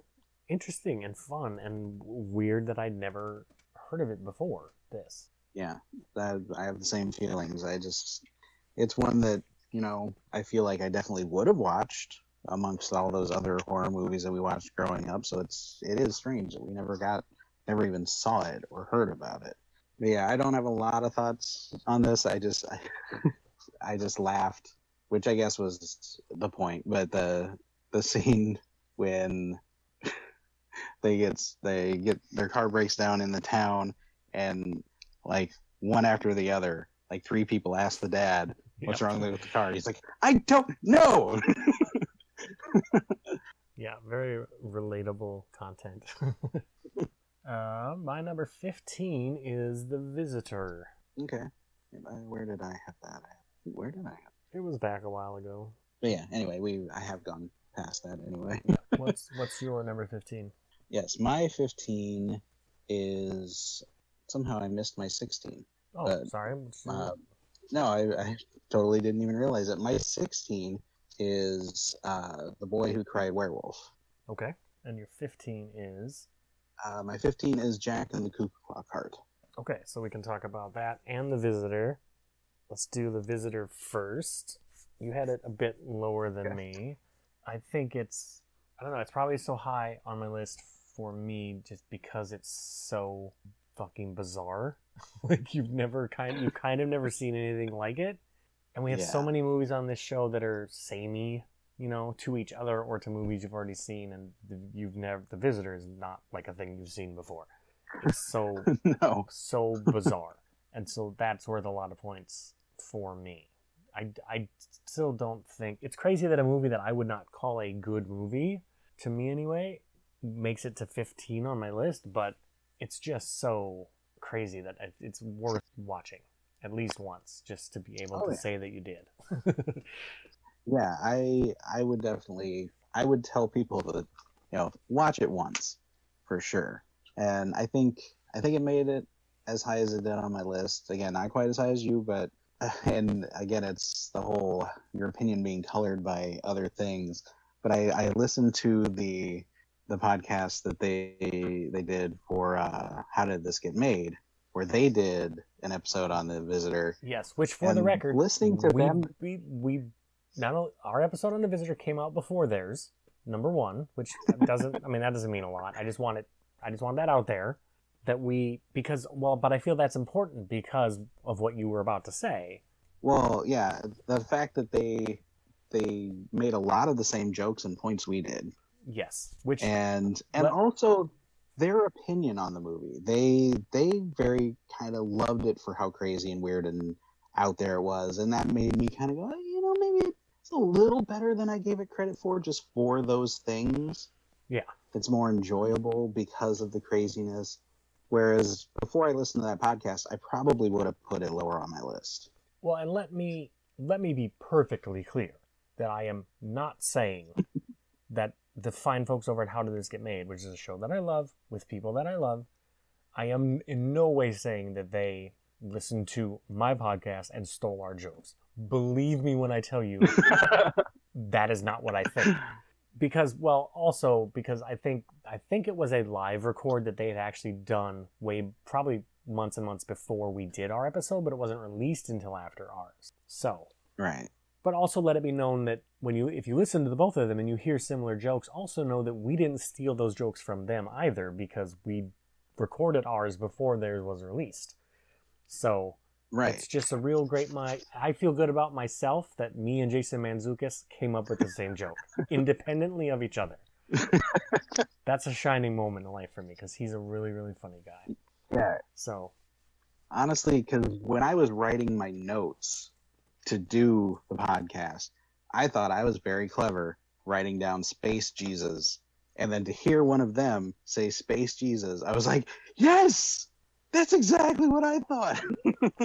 Or even more, I mean, that's kind of a broader sort of, I think a lot of people would make, not to shit on you, but I think a lot of people would make that joke. But like, No. I mentioned when the bird is trying to get in, I made a reference to the Velociraptors in Jurassic Park, which one of them also does. And I was like, wait a second.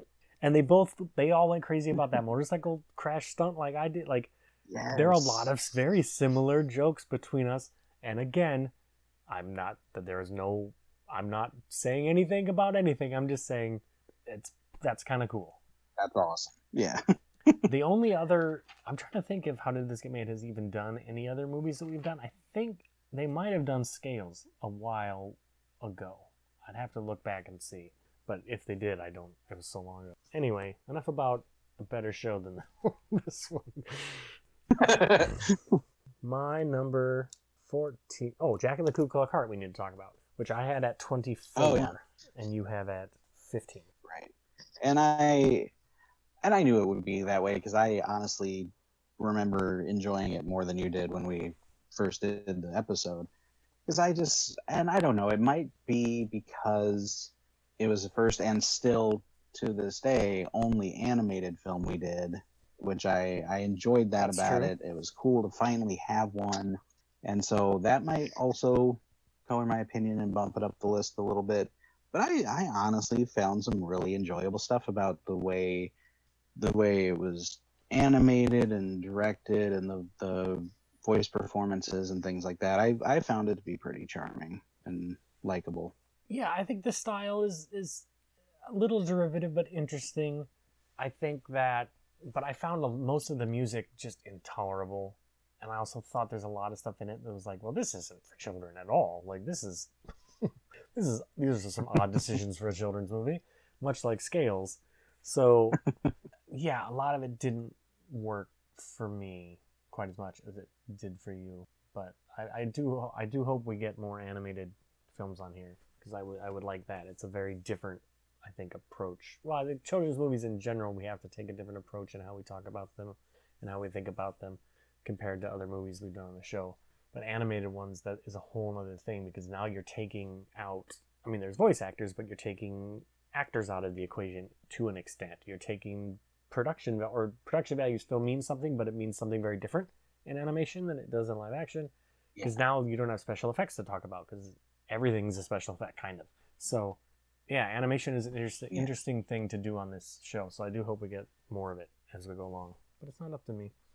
My number 14 is The World's Oldest Living Bridesmaid. We did it again. Yay, all right, that's where your number 14. I have that one for 14 as well. I just found it to be, like, going into it when that popped up as what the movie was going to be, I was like, oh God, here we go. Like, not only a TV movie, but like an early to mid 80s TV movie. Like, this is going to be a nightmare. But I found it pretty charming, pretty, I don't know if progressive is the right word, but certainly not problematic in the way that I expected it to be. Quite the opposite. Right. Donna Mills is, I mean, not to get too thirsty on Maine, but I could look at Donna Mills all day long. So, I don't know, it was just I found it fun to watch and enjoyable. Not super funny, but just I don't know. It was so much better than I expected it to be. Maybe that colored it a bit, but I don't know. I would watch it again. No problem. I enjoyed it Yeah, and a decent considering amount. we don't have a lot of TV movies on this list, in fact, I think there's only that and My Stepdaughter. How much better than My Stepdaughter was? Well, there's is other. I mean, just insane considering how much newer. There's Ice Spiders is a TV movie, and Savage Planet is a TV like Sci-Fi Channel Well, original movies are also. So we actually have probably a lot of TV movies, but yeah, that's true. not what you would I think keep of forgetting as about that. like a sort of like a Lifetime movie or a Hallmark Channel, that kind of thing, which this is. Right. Though this is before there was such a thing as Lifetime Channel, or probably. So, yeah, I don't know. I had fun with it. My number 13 is The Boy Who Cried Werewolf. Okay, and my 13 is Welcome to Paradise. Okay, interesting. So we can talk about The Boy Who Cried Werewolf, which you had a bit lower. Yeah, 16. I don't know. I found it fun. I found it, that was another one I went into going, oh god, a Nickelodeon original movie. What is this going to be? And it was, I don't know, enjoyable and fun to me. Yeah. More so than like Eddie's $1 Million Cook-Off was, or certainly more than Scales, Yeah. And it was, and again, I've had 2 werewolf movies on the podcast, and the other one is The Howling 7. I'm giving it to this. So.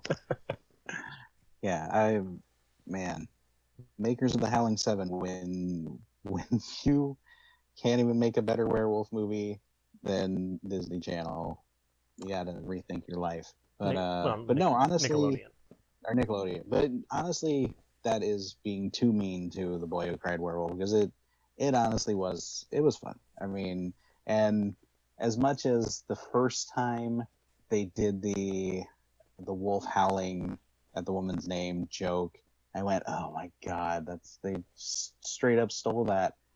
Every time it happened, I got more and more, okay, no, that's funny. Yeah, that's pretty funny. The commitment to the bit sells it. Yes. Yeah, and there are things in that movie that I legitimately laughed at, which is more than I can say for at least 2 purported comedies on this list that we've done. So, yeah, props to The Boy Who Cried Werewolf for that. My number 12 is Welcome to Paradise, which was your 13. Okay. So we can talk about that here in a second. What is your number 12? My number 12 is Titan.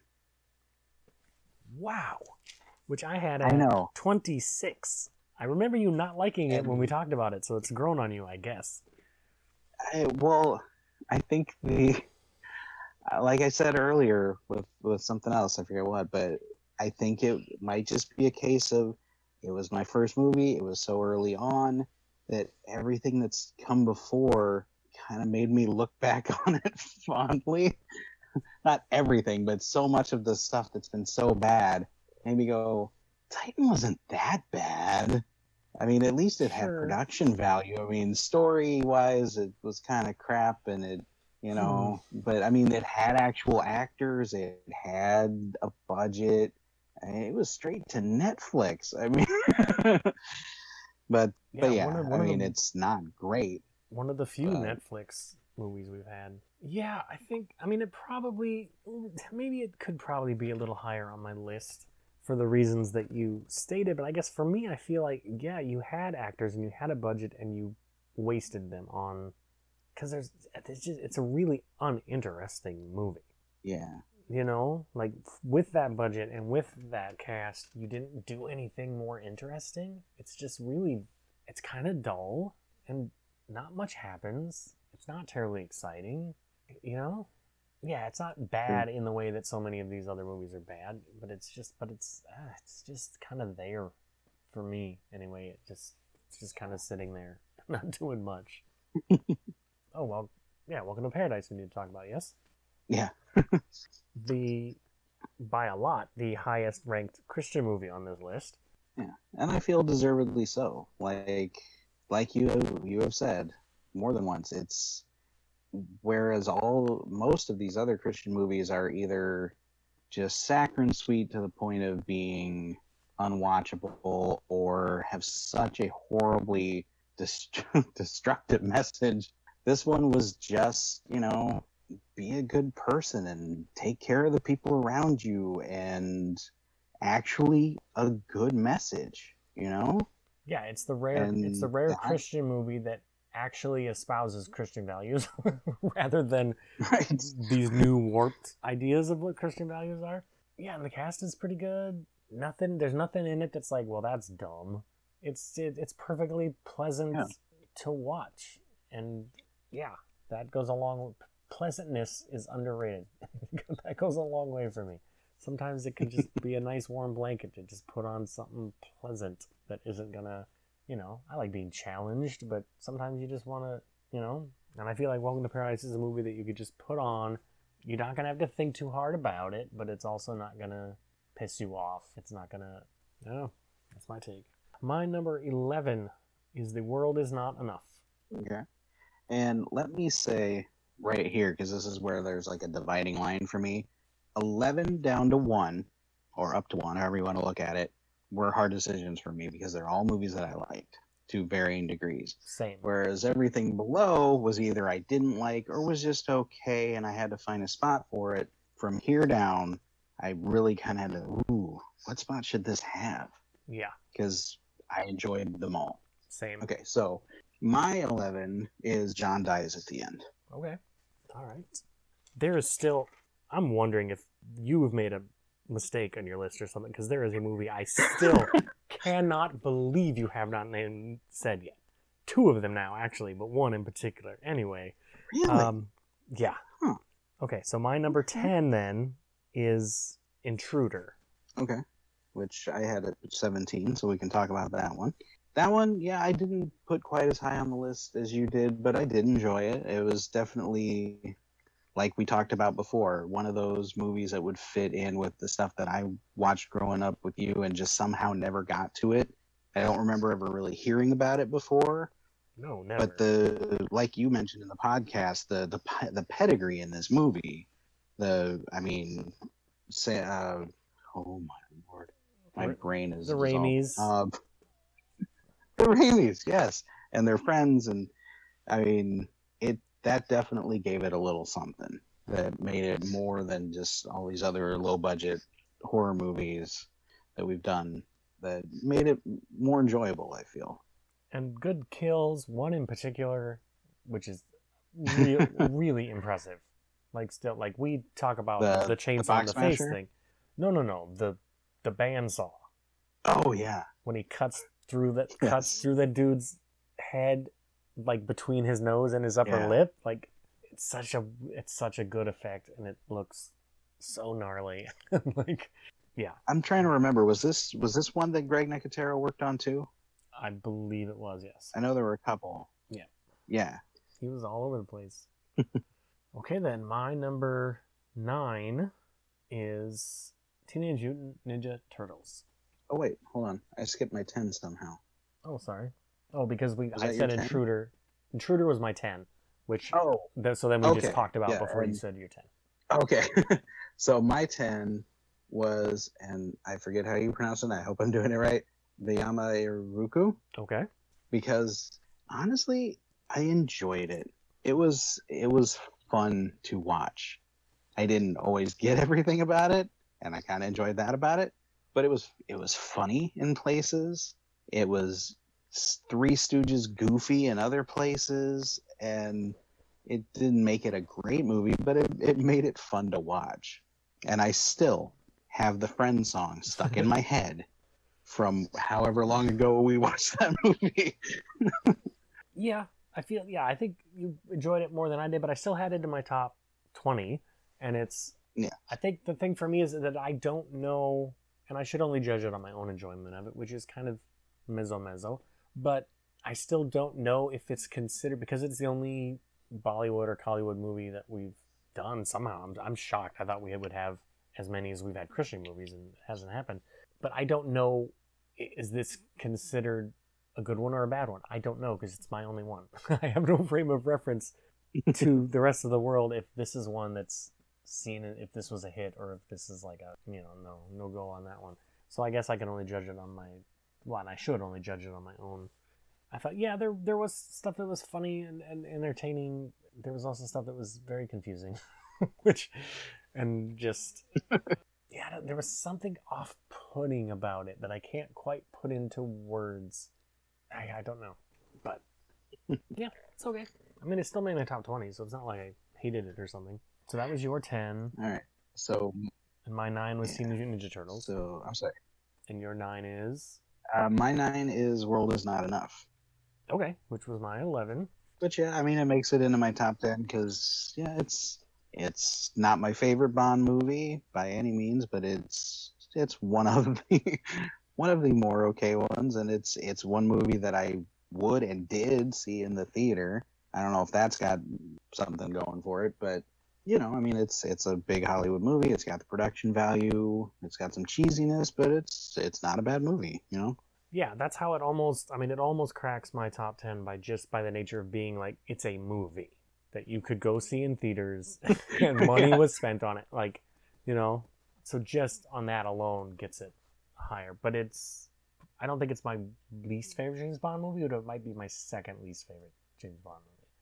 So, yeah, I wish I would have had a different James Bond movie, but that's the one I got, and it's, I don't know, it is what it is. Didn't quite crack my top 10, but almost. My number 8 is Soul to Keep. Yeah, we're getting real close here. My number 8 is Teenage Mutant Ninja Turtles. Yeah, see, this is where it's going to be getting pretty close. Yeah, Ninja Turtles. It is what it is. It's something I outgrew long ago. God bless people that it hasn't. That's absolutely fine.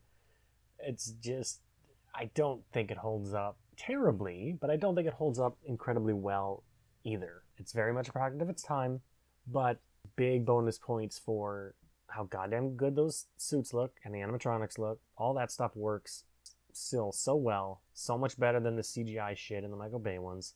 But yeah, my childhood memories of it, and maybe I was thinking of this, of Ninja Turtles 2, Secrets of the Ooze, I remember the fighting being way cooler to look at, because the fighting in this one is kind of boring.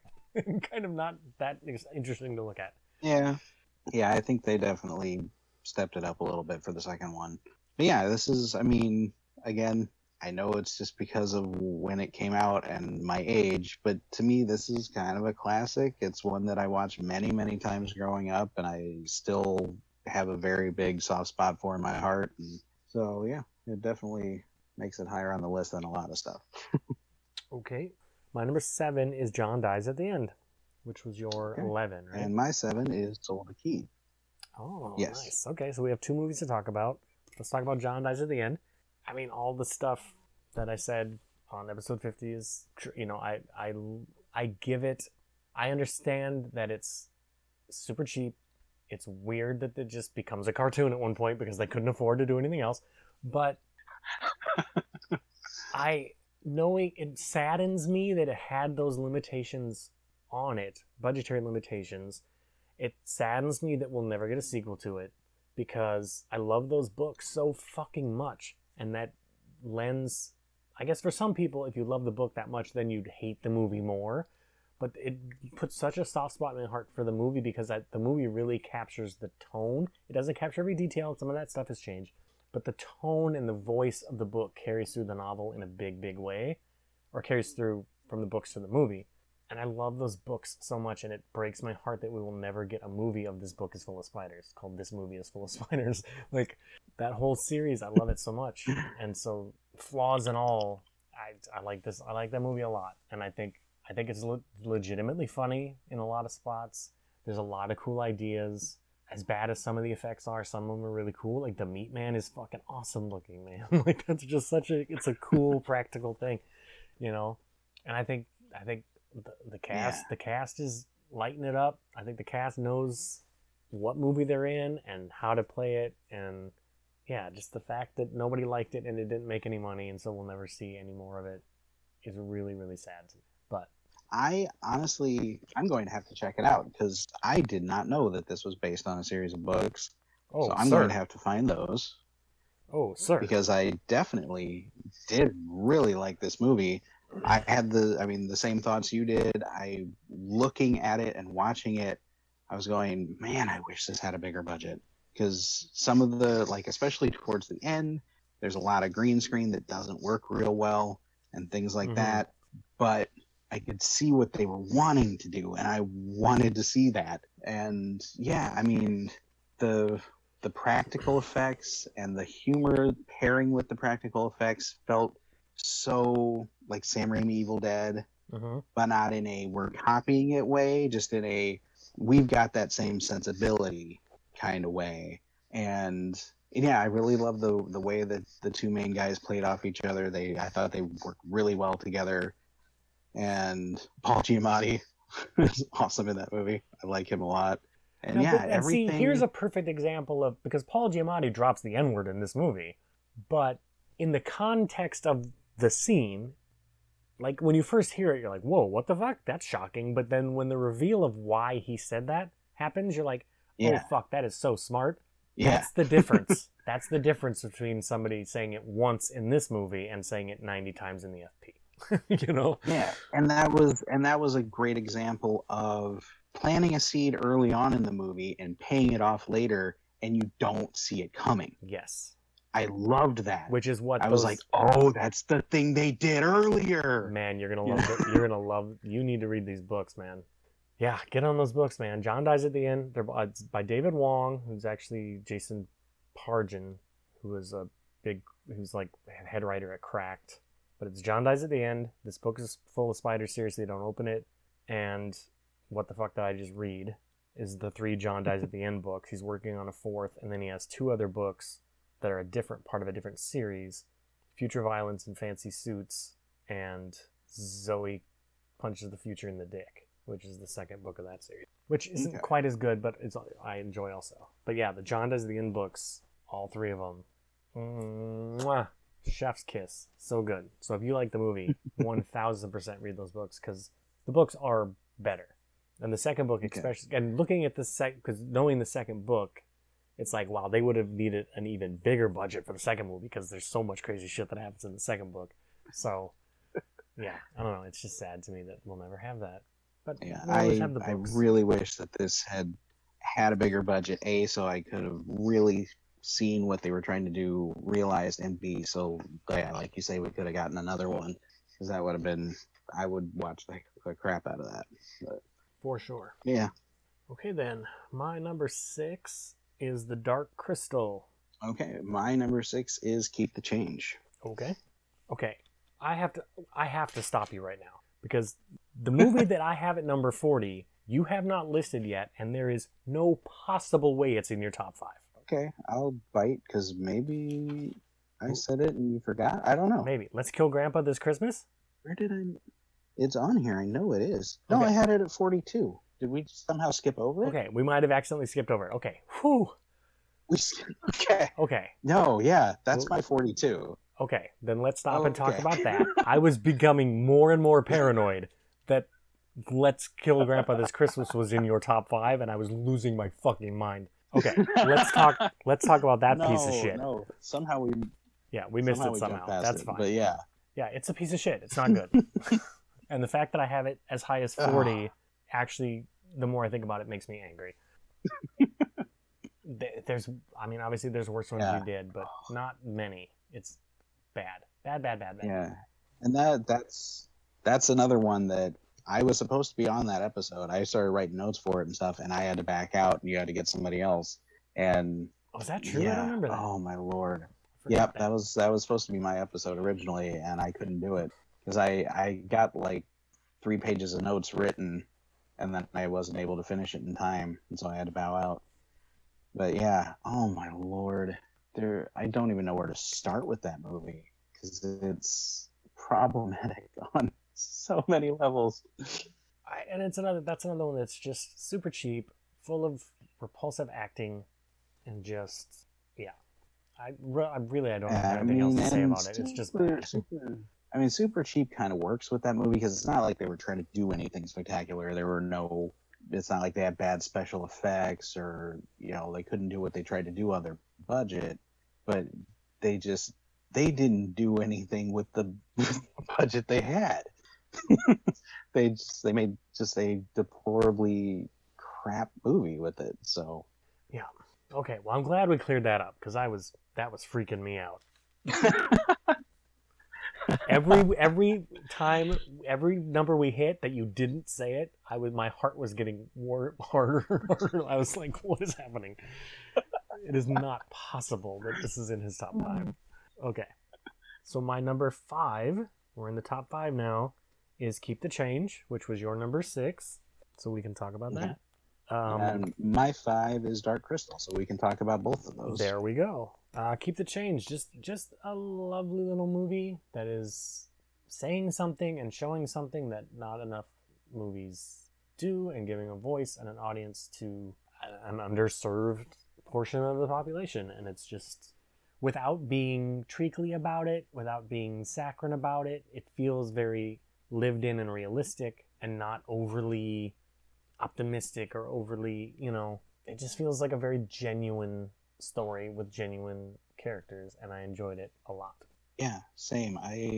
Like you say, it felt very real, and like performances didn't even feel like performances. It almost felt like we were just pointing a camera at these people and their lives in these situations and watching it, which is, it's fantastic. And I love that you were able to get Emily on for that episode and I'm sorry, I forget the other co-host's name, but yeah, just to have their viewpoint and have them be able to go, yeah, no, this is a good movie. They did this right, Yeah, and thank God I did anyway, just because it was the right thing to do, but also thank God because it helped me discover Emily, who has been the gift that keeps on giving to this show. So, yeah. Yes. So where are we at? 3? No, 4. 4. We had to talk about Dark Crystal, because that was my 5. Right. But yes, you're 5, my 6, The Dark Crystal. Kind of a classic. And definitely visually, yeah, unlike anything you've seen before, visually unlike anything anybody's doing now, because everything is CGI, and it's not just like, oh, the Muppets, where Jason Segel's standing next to, like, oh, cool, like, look, or even like the Muppet movies, where it's like, here's the real world in a real city, and the Muppets are running around, and that's cool and fun, and how did they do that? But The Dark Crystal takes it to a whole nother, like, everything is a puppet. The entire world is built, and you're not looking at anything that exists on our planet, and that's pretty cool. Yeah, and honestly, when you had this on for the podcast, I had just a couple weeks earlier rewatched The Dark Crystal on my own, because the Netflix series was coming out, and then I watched the Netflix series, and I couldn't help just thinking to myself, the original looks better. I don't know why. Yeah, Carrie and I... For it to hold up that well from that long ago is awesome. Yeah, after doing that first episode, and what a lucky first draw that was, The Dark Crystal, after Carrie and I did that, watched The Dark Crystal, thought, we're going to watch that show, and then a couple months went by, and we started watching that show, and we made it like halfway through and just never went back to it. It's just not very interesting. Not even like visually that interesting compared to, I don't know. I really thought it was going to kind of catch me on fire, but it really didn't. So I'll probably finish it at some point, but it's just not, I don't know. Okay, number 4. My number 4. Pork Pie. Same. Pork Pie coming in at number 4. And this and Keep the Change and my number 3, honestly, are all movies that I thank this podcast for. I was going to say the exact same thing. I never would have heard, and I'm so thankful that I did. Which I can tell you right now means we have the same number 3, because I know. Now, the real only question now is, are number 1 and 2, are they going to be switched or not? But yeah, let's talk about Pork Pie. Super charming, super just fun, a breezy watch, never really maybe it sags a little bit in the kind of when they're dealing with Bongo and hiding under the bridge, and like it's kind of like just going. And like I said on the episode, like my only real issue with it is that it becomes the fact that 2 of the characters just aren't in the last third of the movie at all, and it kind of just becomes John's story. That's troublesome to me, because I'm more interested in the other 2 characters, because I've seen that story before. A guy blew up his life, and now he has to go catch up to the girl and reconcile. Like, I've seen that before. But otherwise, like, I mean, the car chases are cool without being, like, there's not crazy over the top Fast and Furious bullshit or even, like, Mission Impossible stuff. Like, they look cool, but it's a thing you could see a car actually doing, like a normal person could do. Right. So that's all cool. It's genuinely funny. Like, it's never, there aren't any lines that are like, oh, that's super hilarious. That's your big trailer laugh line. But it's just a consistent, straight line of funniness that runs through the entire thing. That it's all very charming. The rapport between the three in the car, they're just funny with each other and charming, and there's lots of little one-liners and stuff, and it's just, yeah, I had never heard of that movie. I'm so glad that the podcast got me to watch it because I really, really, really enjoyed it. Yeah, I am known amongst my friends and coworkers as a movie buff, and so I always have, like, at least once or twice a month somebody come up to me, hey, have you watched anything good lately? And they didn't even get the chance with this movie. I've been going to people, I mean, I watched this movie the other day, and you need to watch it. You should go watch Pork Pie. I know it sounds weird. You're not going to know what it's about, but it's really good. You need to go watch it. Because, yeah, it's like you said, I mean, the chemistry between the three main characters is always heartfelt, and, like, it reminds me of one of my favorite subgenres, which is the, you know, buddy road trip comedy movie when it's done well, and this one is done so well. It reminds me of, like, I don't know if you ever saw the Paul Rudd movie Overnight Delivery. I've always kind of liked that one, and this is kind of that, but way better. And it's just, yeah, it's genuine performances, genuine feelings, and yeah, I am so happy that I got to watch this movie for this podcast. Yeah, and even when it's doing something maybe a little wacky, it never feels that it's like, well, that's too much. Like, that's way over the top. Like, even at the end when he's jumping out of a burning car right before it explodes, it feels like it's earned a little bit. Like, it doesn't feel like, well, this is a crazy thing you've thrown in for no reason. Like, I mean, it's slightly over the top maybe, but it all feels, it's very, very enjoyable. It happens the way you feel like it would in real life. The car doesn't, like, hit the other car and flip and explode into a fireball. It just kind of hits it and stops and just sits there and burns. Yeah,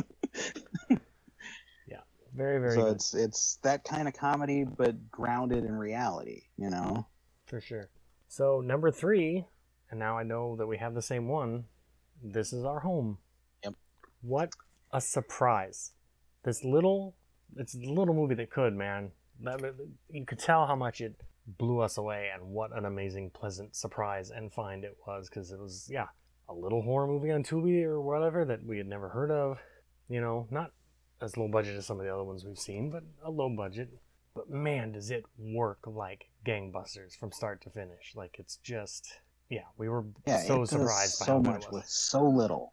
I mean, because there's no special effects in this movie. It's just 3 people in a house making it one of the creepiest things you've ever seen, with nothing but atmosphere and sound and performance. You know what? I just realized we didn't talk about Soul to Keep at all, so I don't know how that happened, but we blew past that because it was my number 8. I named it as 7, but I think we were talking about something else at the time, and we probably skipped over. Got talking about John Dies at the end. Well, yeah, that's the reason I was reminded that we didn't talk about Soul to Keep, because that was another sort of hidden gem. That was another surprise, like, oh shit, I was expecting nothing from this when it came up for the podcast, and was really taken aback by how much I enjoyed it. Soul to Keep is nowhere near as good as This Is Our Home, but there's so much in it that's like, fuck, that works. And I enjoy it, and especially all of the sign language stuff. And I don't think we ever got to talk about ending. Soul to Keep. No, well, I wasn't on that one, but yeah, everything you just said, and the ending just stands out to me. The way that she works out how to survive and how to beat the demon or whatever was so smart, and just so, like, well hidden until they revealed it, type of thing. And it just kind of blew me away. I like that a lot. Yeah, one of my favorite final girls maybe ever. Like, what a surprise in this little movie that I had never heard of. And yet also a movie with, like, no body count. Like, one person dies in that movie. And everyone else sort of is brought, comes back to life or whatever. But yeah, that there's things in that movie that don't quite work, but enough of it does that was a super pleasant surprise as well for me. But yeah, but not to the level that This Is Our Home was, No. which was just. I honestly, Man, I that movie cannot works. believe I didn't hear about This Is Our Home before we watched it. I can't believe people aren't talking about this movie. Well, that's the thing, is there's so much now. There's so much output. The fact that there's so, just to be alone, there's so many horror movies come out every year, that if it's not coming out in the theater, or if it doesn't play at a festival and garner some there's probably a lot of movies like This Is Our Home that fell through the cracks that deserve to be, lifted up and given attention to. Yeah, we talk a lot on here about, movies we never would have seen, never would have heard of. And with the bad ones, movies that we will absolutely never see again. This is a movie I can tell you I am going to watch again. Because as you know, although the listeners probably don't, every year our sister Shannon and I coordinate and come up with 31 movies to watch through October. And that's going on my list this year. And I do the same. I do a thing on Twitter with a different horror movie every Halloween. I try to...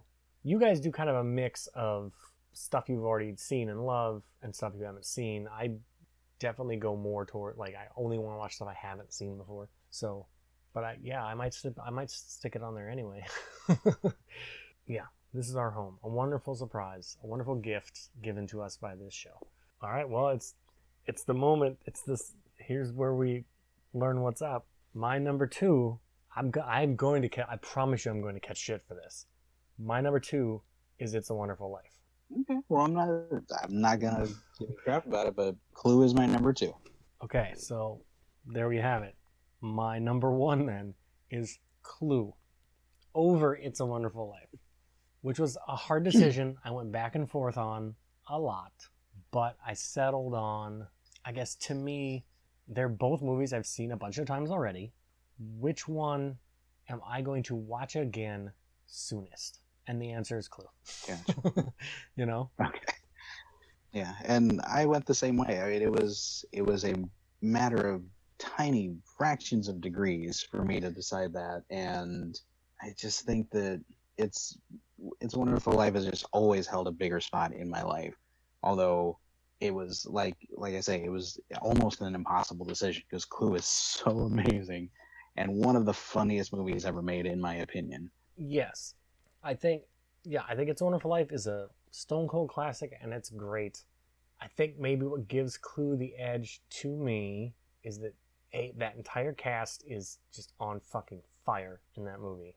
Just amazing. It's really funny, and maybe the fact that It's a Wonderful Life is something that everyone is going to watch every year just on principle because it's Christmas, like that and A Christmas Story. Like, you're going to watch both of those movies every Christmas. When are you going to watch Clue? So for Clue to even be tied for me, when it's not something that's in the annual rotation, it's not something that's seen as a stone cold classic, that to me gives it the edge that it has sort of more to work against. Like, It's a Wonderful Life seems like it's such a no-brainer pick for number 1, that the fact that Clue is even close tells me I like Clue more. You know what I mean? Does that make any sense? Yeah, no. Yeah, I gotcha.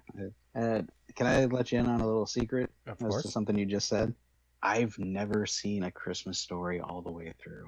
Wow. I think I've seen pieces of it here and there enough that I have seen the whole movie. Just not in one sitting.